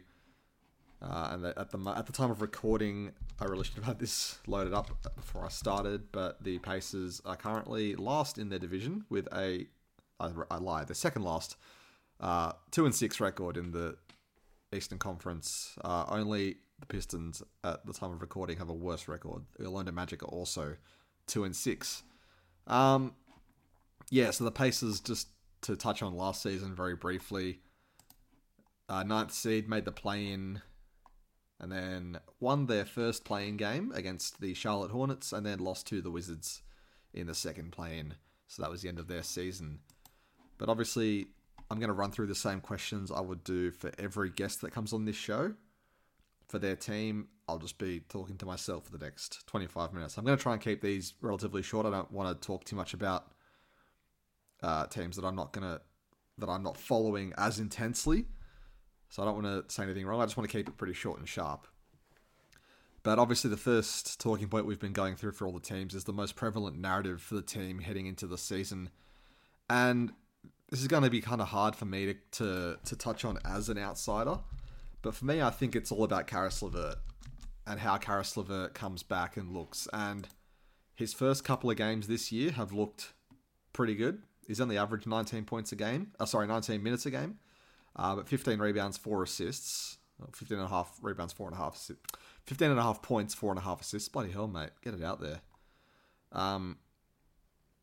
His first game back, he just looked really smooth. But I think because he only played 35 games with Indiana last year in the trade from Brooklyn, and obviously had the back injury that's kept him out pretty much until a couple of days ago, I think this Pacers team is really interesting because it's not a team full of young guys. I look at this Pacers team and it's kind of in the middle between young guys and win now. It's kind of neither. It's almost in that dark zone of Eastern Conference mediocrity, which is never where you want to be.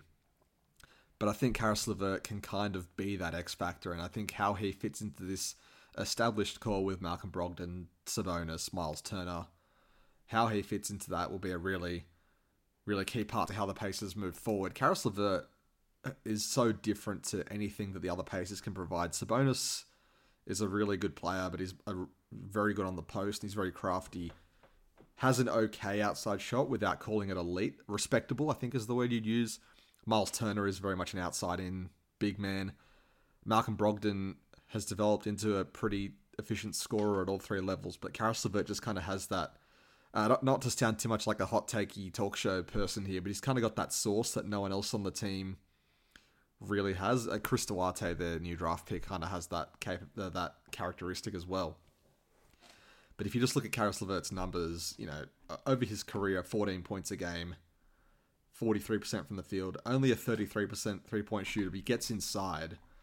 And I think this Pacers team has been pretty jump shot heavy over the last few years, and I think that they want to get more aggressive attacking because you look at their rotation and their big man, Miles Turner, is also that guy who's prefers to shoot from the outside rather than take it in. But Karis LeVert, 66% of his field goal attempts over the course of his career are 2 points. Sorry, I've misread the stat. 27% of his field goal attempts are 2-pointers compared to 33% from 3. Now, for a modern-day shooting guard, that's a pretty, I'm going to say, a pretty even comparison. If you looked at a bunch of other shooting guards around the league, But yeah, if you look at this Pacers team, outside of Levert and Brogdon, no one really creates their own shot. And Chris Duarte is a rookie, so I'm not really going to put him in that basket yet, even though his early signs have been really good. But Malcolm Turner is a pick and pop... Malcolm Turner, who's that? Miles Turner is a pick and pop big man.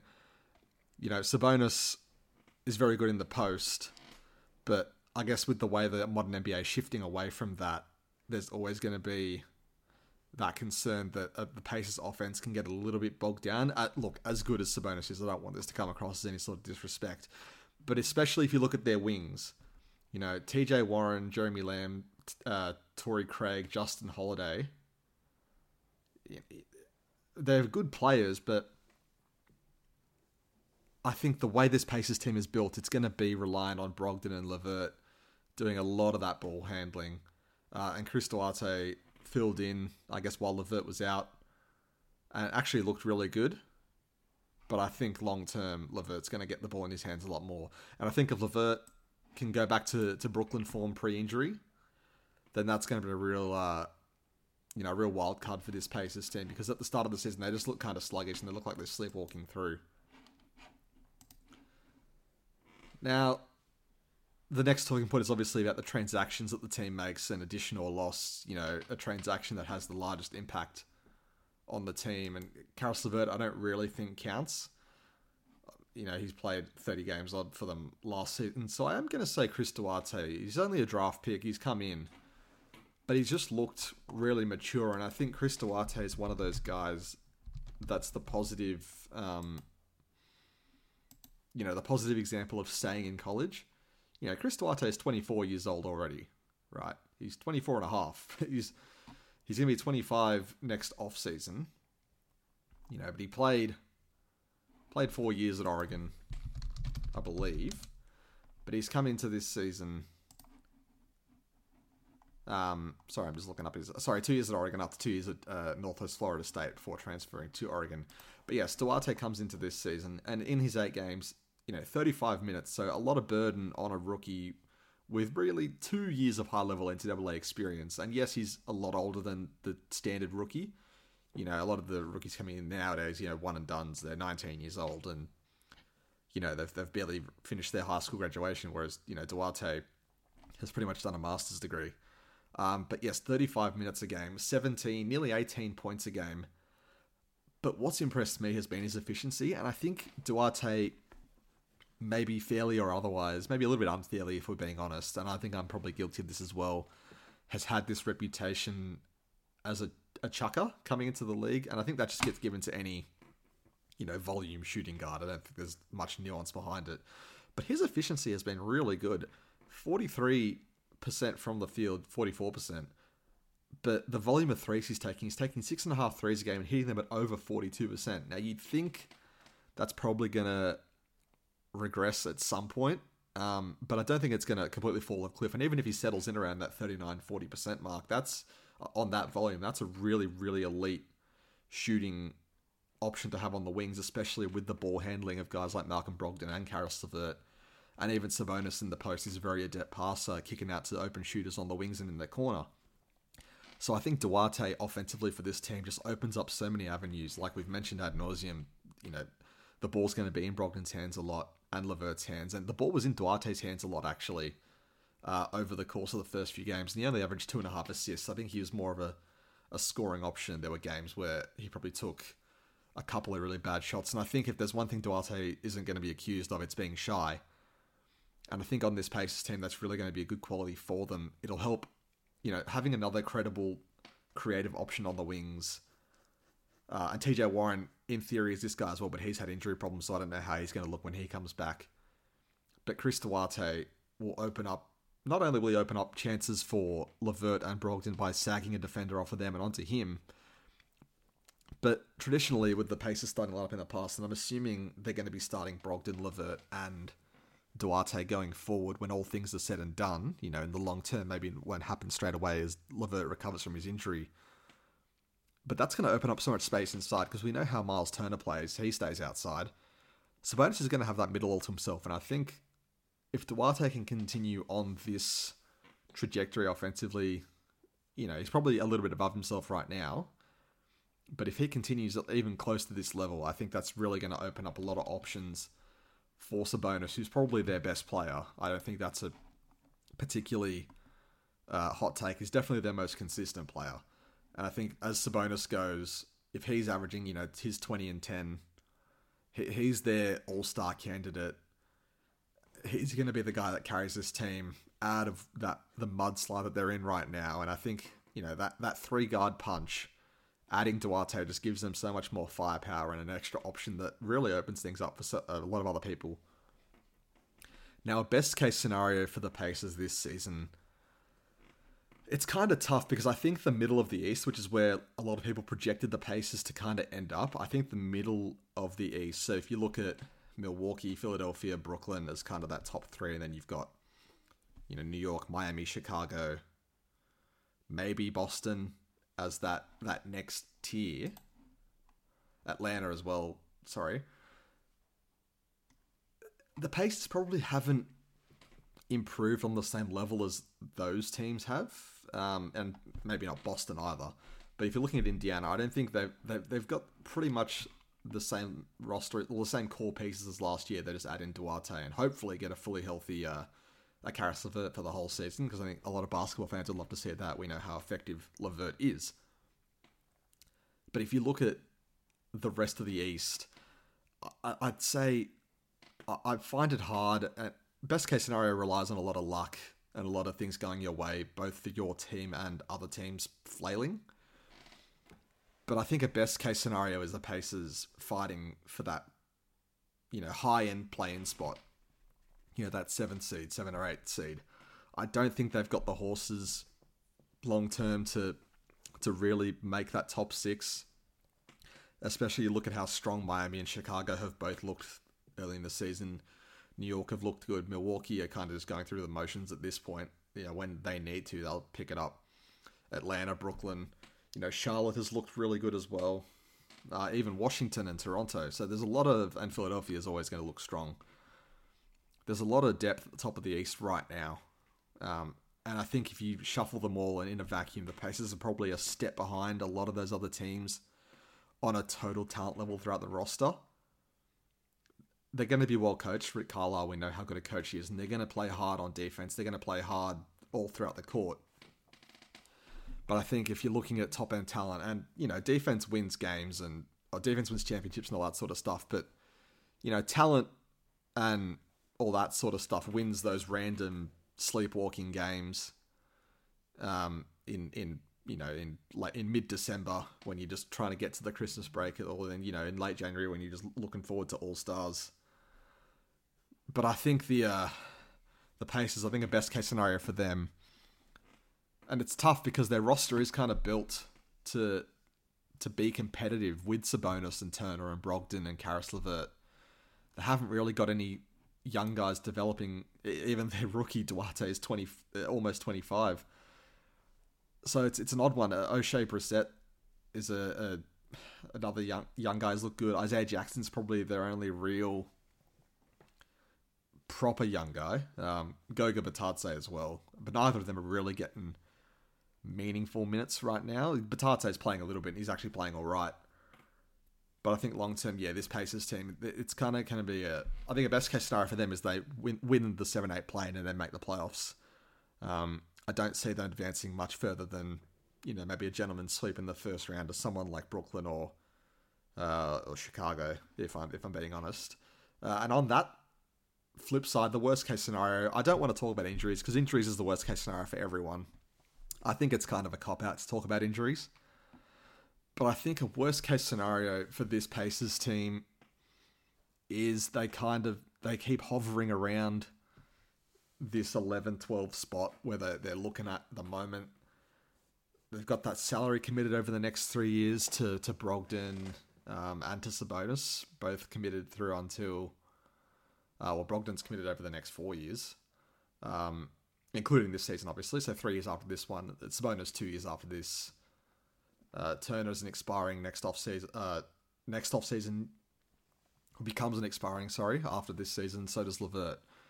But I think a worst case scenario for them is they they just don't go where they want to go. Levert comes back and he can't maintain the rage that he had in Brooklyn. Duarte, his shooting proves to be, or his offensive production proves to be, I guess, not a mirage, but, unsustainable, and he falls back to proper rookie level shooting. And it all falls apart. Rick Carlisle has proven he's a very hard coach and he'll get the best out of his players, but what works in Dallas might not work in Indiana. There's a lot of variables at play here, and I think Indiana's got a pretty strong locker room. But I think a worst case scenario for them is that, this team doesn't really go anywhere this season. They hover around that 11-12 spot and they start, I don't know if they'd look like sellers at the deadline because these guys are still young enough and there's not crazy salary committed to them. But I think there might be some serious questions next offseason if this Pacers team, does finish 12th with a 32-win, 34-win season, whatever that figure ends up being. I think there's going to be questions this offseason if the Pacers kind of have another year of just middling around that lower end of the conference. Now, is there an underrated guy or a rookie or a draft pick that I'm excited about to watch for the Pacers this year? Well, I've kind of covered Chris Duarte already, so I don't really want to talk about him anymore. I'm actually going to go Isaiah Jackson, and it all depends on the minutes he gets. And I'm just pulling up his basketball reference now, but I think Isaiah Jackson could be that guy long term, especially if things, don't go the way that Indiana wants them to go. He was their first round pick, one of their first round picks this year, from the Lakers, traded to Indiana. 22nd overall. He's only 19 years old still. He doesn't turn 20 until January. Went to Michigan. Had his college season. I'm just pulling that up now as well. Just want to get some numbers here. Yeah, 20 minutes a game at Michigan. 8.6 rebounds. An interior guy. So kind of the opposite to... He went to Kentucky. I've seen Michigan. He's from Michigan. My bad. Sorry, he's from Michigan. He went to college in Kentucky. But yeah. So 8 points and 6 rebounds a game. Didn't shoot any threes. He shot 2 threes all season. Had a decent enough stroke at the free throw line, 70%, and 55% from the field. 2.5 blocks a game. So he's that classic interior athletic looking big man. He's 6'10". What's going to maybe slow his development at first and why he won't play a lot of minutes is he's very, very light. He's very skinny. And maybe he turns into a modern day NBA 4, but I think with his lack of shooting range that he showed at Kentucky, it's going to be hard to validate playing him next to someone like like Miles Turner or Sabonis straight away. I know they can both play outside. He could probably work with Turner. That'd be a really good defensive pairing. Sabonis, maybe not as much because I don't think Sabonis has the same reputation as a shooter that Miles Turner does. But I think, and look, this also depends on, injuries obviously, but also how I think Indiana's season ends up going. And if they do have closer to that worst case scenario that I think could happen, if they don't really go anywhere this year and they start looking to the future, then Jackson's probably part of that thinking. He's only played 11 minutes this season so far. So, not really any meaningful minutes, but if you want to extrapolate those into a per 36 stats, he's averaging 10 points and 13 rebounds with 3.5 steals. So, there's hope, although he is averaging nearly 10 fouls per 36 minutes. I don't think Jackson's going to get many minutes, and I think he's probably going to spend a lot of his time in the G League with Indiana's affiliate, or whoever Indiana assigns. I don't think they have a direct affiliate, actually. Fort Wayne, sorry. Of course they do. Fort Wayne Mad Ants. So, I think Jackson's probably going to spend a lot of time in the G League this season, spot minutes. But yeah, he's a very, very raw, young tweener big man. He doesn't have the shooting to be a modern NBA 4 at this stage, but he's definitely got the athleticism, but not the build for an NBA 5. So it's going to be interesting to see how he develops over the course of the season. And then obviously the other one is Chris Duarte, but I've spoken at length about him earlier. I think his start of the season has been really, really good, really surprisingly efficient considering his style of play, and hopefully for Indiana that maintains over the course of the rest of the year. If there's anyone on the Pacers I think could win one of those individual awards, I think, Sabonis is probably their most likely All-Star candidate. He's their most consistent performer. But I think it's probably going to come down to, with someone like Sabonis, as good as he is, he doesn't have the pop that a lot of the other stars around the league do. So I think Sabonis is a wins and losses selection more than anything, which is unfair, because I think, All-Star isn't really about that, I don't think. But at the same time, I don't think Sabonis is going to make the All-Star game, even if he is averaging 20 and 10. But if Indiana's, at 13th in the Eastern Conference by the time the All-Star team gets announced, then yeah, Sabonis ain't breaking in over someone else who's maybe a little bit less counting stats, but way higher up the ladder. I think Sabonis is their most likely All-Star candidate, though. Outside shouts for maybe Brogdon or Karis LeVert if they continue. Or if they really kick on, sorry. I think it helps that I've got knowledge of a couple of games of the season now, but I think Chris Duarte is probably an outside shout right now for Rookie of the Year. Not really close to the early leaders of Scotty Barnes or Evan Mobley, but he's definitely up there, just based on his production so far. I'm looking through the rest of the roster. Jeremy Lamb is kind of the quintessential sixth man guy, that sixth man candidate, just that bench scorer, just comes in, takes 10 shots a game, can rack up 15 points pretty quickly. Efficiency doesn't really matter for that sort of award. And then Miles Turner is I guess an outside shout for defensive player of the year. Malcolm Brogdon could be an all defensive guy. But yeah, if Sabonis makes All-Star, then Pacers have really kicked on, and then maybe even Sabonis is in contention for an All-NBA third team. But that seems more unlikely than likely. So I think the main candidates would be, Sabonis for an outside shout at All-Star, maybe a Miles Turner defensive, or Chris Duarte Rookie of the Year. But again, they're all like 151 to 1. They're all absolute long shots. I'm not sitting here and putting money on it if you ask me to now. And obviously we talk about the wins totals for each team. The Indiana Pacers wins total is 43.5.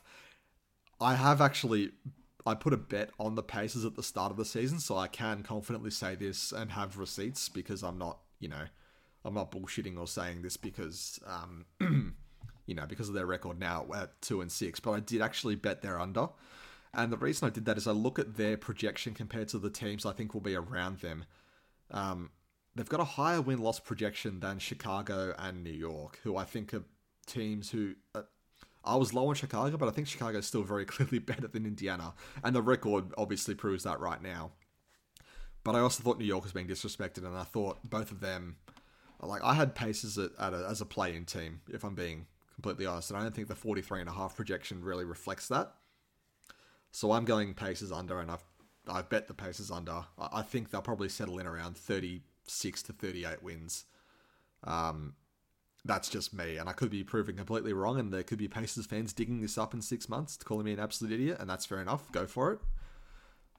Any publicity is good publicity, but I definitely was a lot lower on the Pacers than that line would suggest. The odds makers were. And finally, we always talk about hot takes. Do I have a hot take for the Pacers this season? Oh, thanks for asking, Ben. It's kind of hard to give a hot take about a team that isn't yours. I'm going to say a hot take. Well, this is a hot take, isn't it? I'm going to say Pacers missed the playoffs, so they finished 11th or lower. And I'm going to say that one of their guys is traded at the deadline. It's a hot take. I'm not confident it will happen, but it's a hot take that I think is within the slightest realms of possibility. So let's say the Pacers are like 13th at the deadline. I think Miles Turner could be traded, or maybe even Karis LeVert. I don't think Sabonis will be traded, or Brogdon, because of their salaries. Not because they're big. LeVert's a lot. LeVert is got. It's hard to trade someone you just traded for. And Sabonis is kind of that franchise cornerstone. Brogdon and Sabonis. Brogdon and they've both got that long committed salary. Levert, I think, could be traded if he doesn't prove up to it. I think Miles Turner's probably the easiest to trade out of those four, just because he's got the less length on his contract, and is a really good modern NBA 5 for a contending team who might be struggling in that area. Not the best rebounding big, but a really good rim protector and can hit high 30s from 3. So that's my hot take. The Pacers missed the playoffs, but also one of those big four for them will be traded at the deadline. Again, do I think it's going to happen? Probably not. But hot takes are hot takes for a reason. That'll bring us to the end of the Indiana Pacers preview after 2 weeks. Like I said, I did try and get some people on for this. Unfortunately, it just didn't work out. We did manage to get 27 out of the 30 teams recorded, though. So I don't think anything's been aged too poorly by the start of the season. So thank you for listening, and see you next time. Now, Jeff, with 9.5 remaining, a miracle finish would have to obviously happen for Phoenix to pull it out. And again, they're out of timeouts. That's why you've got to concentrate on the details. Booker turns, shoots, fires. Shot won't go. Tucker the rebound. And that'll do it. It's over. The Bucks have done it. The long wait has ended. After a half century, the Milwaukee Bucks are NBA champions once again. All right, welcome back to Beyond the Fences NBA season previews, continuing on, and joining us for all things Milwaukee Bucks from the fabled internet himself, Tim Ray. How are you? Back again. You've assembled 29 of the brightest minds in basketball from Twitter and me for this preview. So, yeah, well, you are borderline on call now. You're on the Beyond the Fence payroll, so why would I look elsewhere when I can just hire from in-house? Also for the easiest preview, so it's the one nobody cares about it anymore. Yeah, no, well, yeah. So, you won the title. That's pretty good. Pretty big. How are you feeling? Like a weird sense of accomplishment. You personally, yes, you personally achieved your goals. I did more than Jeff Teague to win a title. I just want to put it out there. I put in, I think, like over a decade of watching the team is a little bit more than sitting on the sidelines getting paid to play like 5 minutes. But that's why it was awfully short off season. Not enough time for it really to soak in, and then we're sort of back at it again, and then you're sort of looking like existentially about like, they've reached the mountaintop. Where to from here? Yeah, that's why I support a team that is notoriously shit. So we'll never have this. You've been chasing ghosts. We'll never have this crisis. Well, only since you've started following them. They're very good beforehand. Oh yeah, true. I think. Yeah, well, I always cite 2K5. I don't want, actually, this isn't a Pistons podcast, but I always cite 2K5 as the thing, but I'm probably actively following 2010, which I think was the first year they missed the playoffs, and it was just all downhill. It's similar to the Penrith Panthers getting on the bandwagon what I thought was the start of the hill, but turns out no. Although here we are. Anyway, Bucks, it's not about the Pistons or other sports. So, obviously with national media, or even just the general fan base, we all love a narrative. So surrounding those NBA champion Milwaukee Bucks, what is the most prevalent narrative going into the season?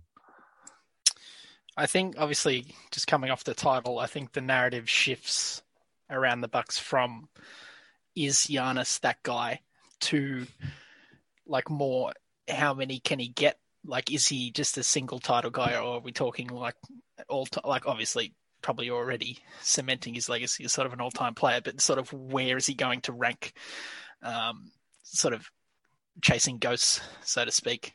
So I think that's probably the main thing. And then probably secondary to that, there's probably an odd sense of like doubt and national media doubt in terms of like, people will say that the Bucks sort of walk to the title because other teams are injured. So I guess it's up to them to sort of vindicate that with another strong performance, I guess. I mean, it's quite odd that that they would feel sort of pressure to validate something that they ended up winning. But I feel like, I mean, you know what NBA media is like. I feel like there's a sense of that as well. Yeah, I've always thought that the 2021 title was had a massive asterisk next to it. So I'll look forward to looking back on this in 20 years with, you know, disinterest, with almost chagrin. Well, I think obviously there is a certain element that the Bucks title will get shaped by how the rest of sort of Giannis's career pans out, right? Like if this is one of many, then maybe I don't want to say it's becomes insignificant, but then it becomes part of a greater sort of picture there. Or is this sort of, you know, like I guess already like the sort of Raptors title or a Mavericks title, where it's sort of like great players, one peak there. But yeah, I guess that's just sort of an odd thing. There's always seems to be some sort of national media can never be upbeat about everything. There always has to be some sort of criticism. And I guess that's probably it, which seems, again, sort of weird and odd for the NBA champion that there would be some sort of sense to validate winning a title, especially in the NBA where it's so hard to do. And I mean, it goes without saying every NBA champion needs some element of luck to win. I think as well because everything with, certainly at least with the Brooklyn Nets, is so hypothetical that it creates that sort of haze there as well. Also, like other teams beaten up as well. But yeah, I mean, that's probably where the narratives are at. But then again, you know, the Bucks just won a title, so who cares? Is that going to be a lot of this episode? Just who cares? That is like, that's the big sort of thing to remember. You know, if the Bucks have a problem, it's like, okay, well, they've already done it. Yeah. Yeah, it's always hard to logically judge a squad just after they've won because it's mainly emotional and there's a lot of highs and yeah, I guess it's all just sunshine and lollipops at this point, isn't it?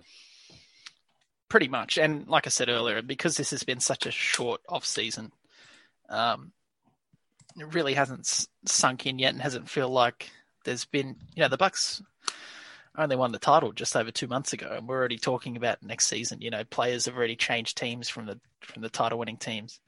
The composition of the league has already changed through free agency and etc. You know, it just feels so rushed, particularly because it was something for the Bucks, which always felt in the distance. Never quite sure whether they were going to reach it. And then for it to happen, this monumental event, and then feel like the rest of the league has moved on. I think we had this with the Raptors title, actually. I remember saying this to you when they won, that everybody was like, oh my God, Toronto won. Yes, this is amazing. And then was it LeBron went to the Lakers like a week later, and then everybody was just thinking about next season? Yeah, that's small market energy. Yeah, so a bit of that as well. I guess that's come back to bite me, noticing that. Yeah. All right, let's move on from narratives. Which transaction, so, you know, an addition, loss, player or otherwise, do you think will have the largest impact on the Bucks? I think it's hard to go past the Bucks, quote unquote, losing PJ Tucker. Obviously being such a monumental part of the Bucks championship run. Not sure if they get it done without him, like his minutes on KD specifically. Just getting in his face, making his personal security come out to fight him on the court. Was that his mum or? No, that was actually his paid security. Came out during the Nets series. I'd almost forgot about it because so much happened during the Bucks, and it was, you know, heart attack every game. But yeah, he was such a big, huge acquisition mid-season. You know, they gave up a lot and they got a title in return, so definitely worth it. But again, bit of carpet, you know, pulled out from underneath. You know, from all reports, PJ was willing to stay. Turned out to be a luxury tax ownership cheaping out, so to speak. Like, granted, it would have cost them $25-35 million to sign him for what he got from the Heat, $215. But I think there's different ways to look at that. Like, you're not paying $25 million for PJ Tucker alone. You're paying $25 million to have him next to Giannis, Chris, Drew, etc., as part of the unit that just won a title. And I mean, a bit of a sour taste there happening, literally a week or two after reaching the mountaintop. I remember speaking to you about this pretty much straight away, even during the season as it was coming to a close, looking ahead and noticing how well Bobby Portis was playing and assuming, because, no title team or no good team can stay 100% together unless you take unrealistic pay cuts and some dodgy third-party stuff, whatever. But I think everyone had assumed that of all the guys that were probably going to be, priced out of the Bucks, it would have been Portis. And then he ends up staying, taking that the quote-unquote discount. But I don't think he would have... Sorry? Portis took a huge discount. And then, like you said before, I think there is a quote-unquote under-the-table deal for 23-24 onwards, or next season onwards. Sponsored by Menards. He's sponsored by anything in Milwaukee. But no, so you know what I mean? You wouldn't have thought that of all the guys from that team that would be priced out of staying or leaving for that sort of reason, it would have been PJ Tucker. Exactly. Like, I probably would have figured him, like, obviously he earned that figure.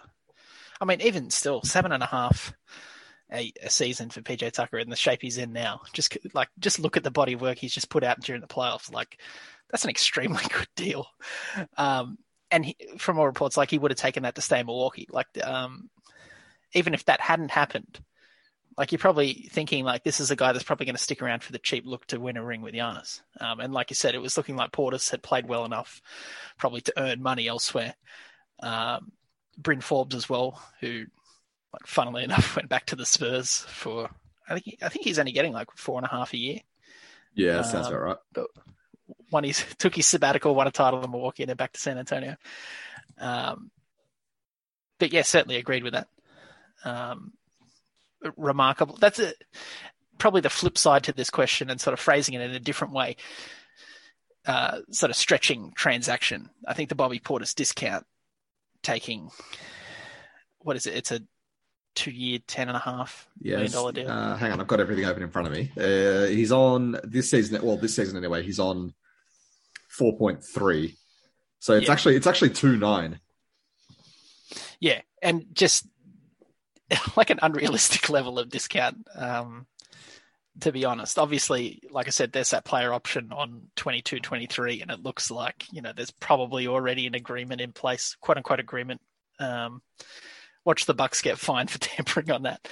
But I'd imagine there would be some sort of deal to extend beyond that in place. Yeah. I can't, but like it's unimaginable how quickly these teams work to get these exceptionally convoluted, difficult, complicated contractual instruments done 2 minutes after they're allowed to start negotiating. It's marvelous.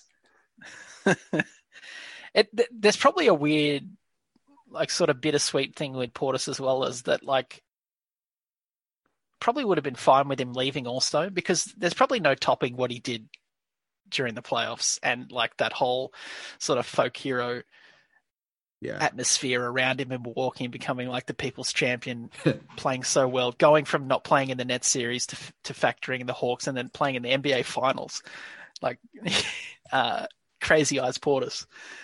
And like the antics and stuff like that. Like, there is a certain element to that. Like, if you just walked off into the sunset as this Milwaukee legend one season, it's almost like, better if you've done that. I mean, I will keep Bobby at all costs, but yeah, there is, admittedly, there is an element of that. The romantic aspect of it, yes. Yeah. And then I guess looking more towards players that the Bucks have brought in, so they're probably looking to replace the guys that have left, in sort of taking flyers on guys. So like Tucker out, Semi Ojeleye in, like a very raw type PJ Tucker, but sort of the same mold. Maybe you can get something out of him. I mean, you lose Bryn Forbes and then you try to replace him with like Grayson Allen or George Hill. Some of the shooting, obviously, admittedly not all of it, and you're probably not going to replace him with a guy that will outscore Jimmy Butler in a playoff series, like Bryn Forbes did. But yeah, it looks like they're trying to do that, trying to replace the guys on a budget. Yeah. Which again, I think all Bucks fans are overly critical of. The ownership evidently trying to save money, especially, days after winning the title. But I guess they did deliver the title, so that there has to be some element of goodwill there. Yeah. All right, let's move on to some scenarios. For you, it seems like a ridiculous question considering the mountaintop you've just ascended as a Bucks fan, but what does a best-case scenario look like to you this season? Just back-to-back? Yeah, I think it's obviously the only place that best case scenario is back to back, right? Like, I think the Bucks are going to be very hard to beat now. There's a certain the confidence taken from these guys knowing that they can do it, and there's like the element of resilience that they had through the playoffs. Like, this is a team that, they were the third seed. They had to win a Game 7 at Brooklyn. They had to play an NBA Finals on the road. It was looking like, barring pretty wild circumstances, that they were going to need to play Eastern Conference Finals on the road as well. Yep. And they took punches. They lost that awful game in Brooklyn, Game 2, just absolutely blown out, nearly lost by 50. Famously, if they'd lost by 50, they wouldn't have been able to win the NBA championship. But yeah, well, there you go, you got it. That's a very niche. But yeah, I guess, that would be the best case scenario. And then also seeing, like I said, Giannis taking confidence from the greatest game of his life, 50 to close out the NBA championship, especially the free throw shooting. Yeah. Chris and Drew knowing that they can do it at that level. And then even trickling down to guys like Portis, and Pat Connaughton was exceptional through the playoffs. Much maligned. Last off season, much Pat maligned, Connaughton. Particularly when an error from the front office made him get paid more, because they stuffed up and realized that they had to pay him more. I think somebody probably got fired for that blunder. But yeah, down to those contributions, and then I guess getting Dante DiVincenzo back, probably an underrated acquisition, if you will. Yeah, yep. And just in general, a deeper squad than they had, at least at the end there. Just good vibes, eh? Can you even think of what a worst case scenario would look like then? I mean, the elephant in the room would be that Giannis doesn't. I can't even say it. But yes, if that were to happen, then obviously, we're talking what Golden State have been doing with Steph. Like, you probably just try to acquire picks, of which the Bucks don't really have any. I guess you sort of back your squad without him to at least make the playoffs and sort of, try and see what they could do in terms of that, like, altering the franchise long term. I don't necessarily think so. They're in that sort of immediate window around Giannis now, where it probably looks more like what OKC were doing when sort of Durant was out or Westbrook was out. Like, they would have still deep runs, but maybe not necessarily get all the way back there. I guess, like I said, that's probably the worst case. But maybe a more realistic one would be, and maybe not necessarily a worst case scenario, but a more realistic scenario, given where the Bucks are, would be not getting anything out of sort of the young guys that they have at the moment, because they're sort of integral to contention beyond the period of which you've got guys like Chris and Drew and Brooke under contract. And obviously there's probably going to be sort of two runs with Giannis, as it seems. They're going to be this run with the core that won the first title, and then there's going to be Giannis and whoever's on the Bucks after Drew and Chris.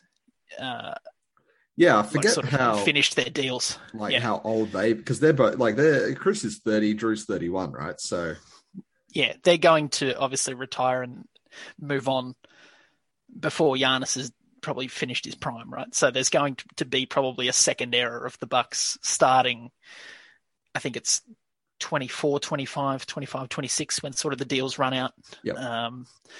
Obviously, it's pretty unthinkable that Giannis would leave now. So, yeah, I think taking it all back, I think not getting stuff out of guys like Nora, Dante DiVincenzo, and then trying to find other young guys with the very few picks that they have would present sort of difficulties in that year-over-year contention. Well, speaking of young guys, and I think the sports media's favorite word to use is underrated, to the point that they've become so underrated that they're overrated. But Chris in Middleton. in that sort of vein, which, draft pick, rookie scale guy, quote unquote underrated player, are you most excited for a breakout this season? I think there's probably only like one choice on the Bucks, like given where they're at, and it's Jordan Nwora. Was pretty good for Nigeria at the Olympics, 21 points, 48% from three. Doesn't play a lot of defense, but he can certainly get buckets. We saw that at Summer League as well, where he dropped 20. And yeah, I guess the question is whether he can play defense well enough to sort of crack that 7 to 8 man shortened rotation for the Bucks in the playoffs. Yep. And there's sort of, like I was just talking about there's a bit of pressure there to find minutes from him, given the Bucks sort of situation in terms of longevity and these contracts. Obviously, it's also Dante DiVincenzo's last year before he's a restricted free agent. So I guess trying to decide whether you're going to keep him or whether you're going to be priced out is also sort of an issue there. I guess that would be the sort of the secondary answer to this question would be the Bucks are essentially playing Dante against Grayson Allen this year to see who they're going to extend. Yep. Dante obviously was quote unquote traded for Bogdanovic, and then he was kept on. He was started for the Bucks for most of the year and into the playoffs. Decent, but probably a little bit under expectations, and then probably like that in the playoffs at the beginning, and then unfortunately gets injured because of a dirty play from Dragic, a bit of a jersey pull. And then he's forced to watch this team that he starts on. And, we consider him a valuable piece of the Bucks, certainly. He watches on as they win the NBA title. It's got to sting. It's got to sting from a certain point of view. Yeah. He's going to get paid. And are they going to... if you were to ask me, I think ownership would probably let him walk. Like, they've just watched the team win the title without him. As good as he's been, they probably aren't going to pony up the money that he's worth. Well, they're not going. Well, they didn't even do it for PJ Tucker, who actually contributed to the title. To the finals exactly. Anyway. So, although there are certain age elements. Have? Obviously, there's a certain age element for PJ Tucker. Dante being like 13 years younger than him. But yeah, the addition of Grayson Allen, certainly throws a spanner into the works there, given that, very similar position, very sort of similar play style, probably a better shooter. Hashtag sneaky athlete. Yes. We'll see which is code for white him. in the NBA. Yes, it is. We'll probably have that sort of, he's a bit like Delhi in that you hate him until he's on your team. Bit of that reputation out there. Yep. So yeah, that's also, I guess, another thing to watch probably with the Bucks this season. I guess a couple of quote unquote underrated guys would be the reclamation projects that they've sort of gone for this year, being Semi Ojeleye and Rodney Hood. If they can get playoff minutes out of either guys, that's a huge win considering what they've signed them for, being minimums. Obviously, you don't hold too high a hope given sort of the track records there. Semi Ojeleye famously being a quote-unquote Giannis stopper. And yeah, well, I guess we're calling him homeless PJ Tucker for the moment. We'll see what he can bring sort of in the system. I guess you back that players that may not necessarily have flourished elsewhere are going to look good next to one of the greatest players in the NBA on the team that's just won the title. So there's always that sort of hope there. But I mean, you certainly couldn't call it from here. But where were we 12 months ago with Bobby Portis? Yep, very true. Now, the next question is probably the most pointless question I'm going to ask in this entire series of team previews. But if there was a player on the Bucks that was going to win an individual award or accolade, who would it be? No. I think Sandro Mamu, Big Mamu, was going to win Rookie of the Year. No, I think the interesting thing here is, and I'd be interested to hear your thought on it as well. It's like, has Giannis won back sort of the media favor to break the sort of, how voters get tired of the repetition? Has Giannis done enough through the playoffs and last year to consider whether he could win a third MVP? Well, I think we've mentioned this before, not to spoiler, but we are regular podcast partners, even though you're not really meant to be on this one as much as you are. But I think we've spoken about this before, that the MVP, all the regular season awards are really awards for the regular season and the previous year's playoffs, because there's not really an award for that sort of stuff. So it just, like, whether rightly or wrongly, the thinking just lingers onwards and it filters through. So I think when you look at Giannis, and I'm conscious of the time here, but when you look at Giannis from the playoffs last season, and then, he's going to have that narrative vote straight off the bat. So that's at the start, that's already going to give him some credit with the voters. And then you look at all the external factors, the macro stuff, like, who's come from this humble village in Greece to, running through Milwaukee, this, that, and the other, looking like trying smoothies, God bless America, all that nonsense. You build up this narrative, like this borderline voting empire. And then, he gets the repetition, and, people look for excuses to look elsewhere, even if there is a clear-cut winner, but they may have won it 2 or 3 times already.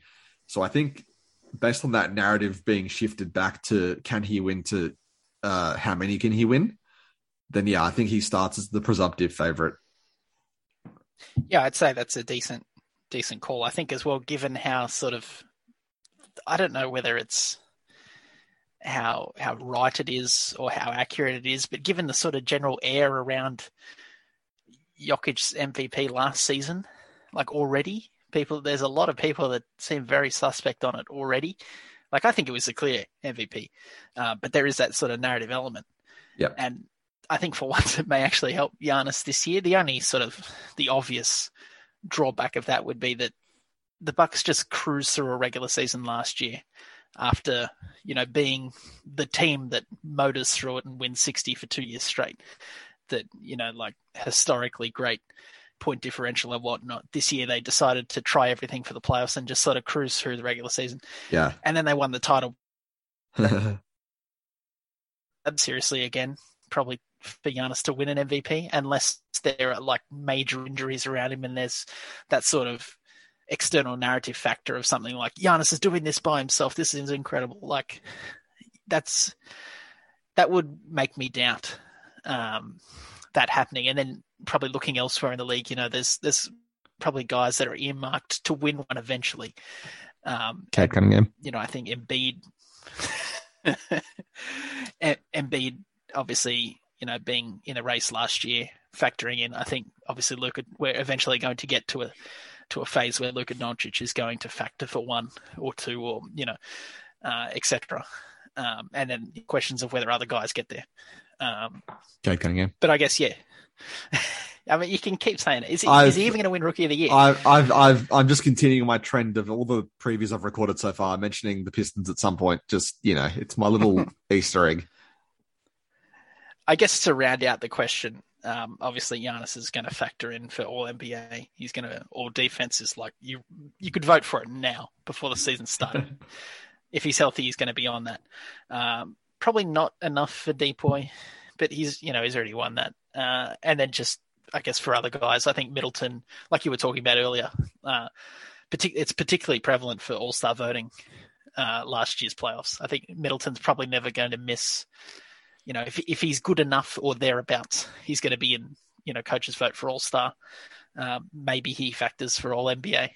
And I think Drew Holiday as well probably factors in for All-Star. I think very similar to Chris. Massive reputation off the Bucks winning a title. And then he's probably a lock for all defense as well. Maybe Brook Lopez factors, but again, will depend on how the Bucks attack the regular season, which I would say is probably not every night, because they probably don't need to.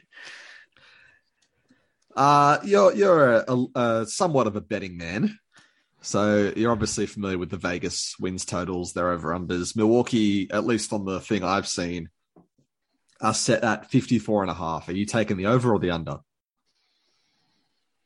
I think given what I just said, I'd probably take the under. Just because the Bucks probably don't care about the regular season anymore. Like, they can punt a Tuesday night in Sacramento. It doesn't matter anymore. Like I said, they've just won the title, not having home court for most. 2-2.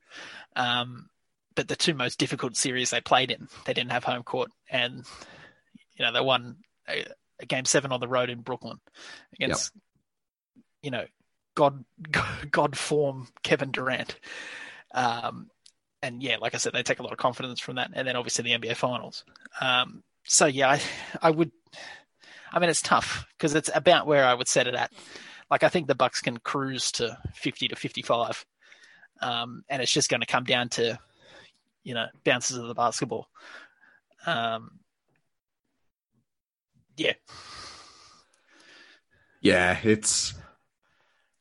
going to be all about, like you said, whether they piss in a few nights here and there, load management, all that sort of stuff.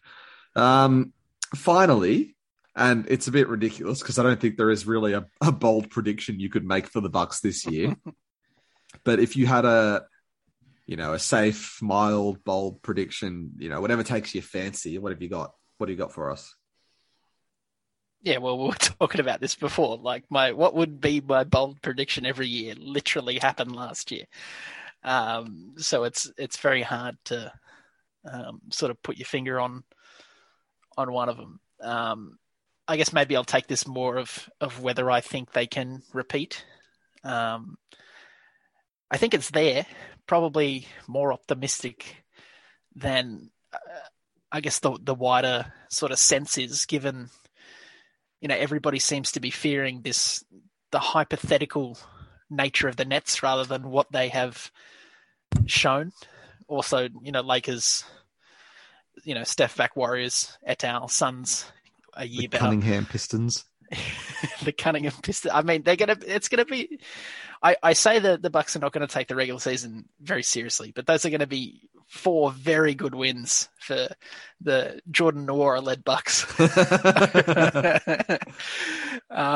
Actually, no. Well, Giannis has beef with Isaiah Stewart, so maybe he'll ask to play in those games. Does he? I think, remember they had to be separated at the end of a game, and then Isaiah Stewart has beef with everyone. Bodyguard Thanasis was in there. Yeah, Stewart has beef with everyone though. His nickname was literally Beef Stew. Beef Stew, yes. He literally ripped Dwight Howard's shorts off and got the foul called for him against Howard. So, yeah. That's it. But yeah, like I was saying, I think decent chance. I really want to see, I think the league collectively wants to see Bucks versus Nets next year. This season upcoming. Yeah. Because like I said, there is that sort of element of,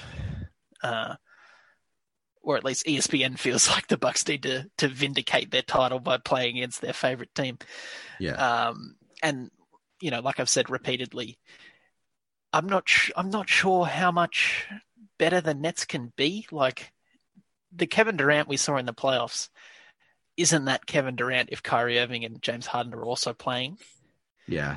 Like, I'm not sure how much higher they can get, because that was like Kevin Durant playing like consistently at that level is one of the most impressive things I've seen in the NBA. Obviously, Giannis 50 in Game 6 is also up there. Like, that's what we're talking. And I just sort of doubt or question, at least. And obviously, there are questions over Kyrie Irving. But yeah, what we're going to see from the Nets, and I think there is, as I spoke about as well, the confidence that the Bucks have taken and the resilience from last year is going to play large, and also not necessarily on court as well, but also from Bud. It's actually, we're getting to the end, and it's the first time I mentioned him, but ridiculous turnaround in both narrative and also just his general quirks of, finally making the right adjustments at the right times, and look what happened. Yeah. Armchair coaches were right. I mean, you have to have the lows to have the highs, I guess. Yeah. I hope to experience that one day. You'll get there with Cade Cunningham Jr. Yeah, Jesus Christ. Yeah, you got anything to promote before I kick you out? Not really. I mean, if people could listen to these, that'd be great. These previews. I've seen the lineups. I've been through the questions. Would recommend. I've totally forgot what I was going to say. Oh yeah, I'll timestamp these so you know when to avoid certain ones. Just skip through sections. I hope we get stats back on that to see. Mine was the most skipped. No, there's certain platforms do track time. I guess. What do you call it? Like frequency of listener or volume of listener at certain time points. So yeah, I'm sure we'll be able to track it. But yeah, Tim Ray, it's Beyond the Fence featured writer, regular podcast host, talking NBA, hoops, F1 and the hobby. Thank you for joining us to talk Bucks. Thank you.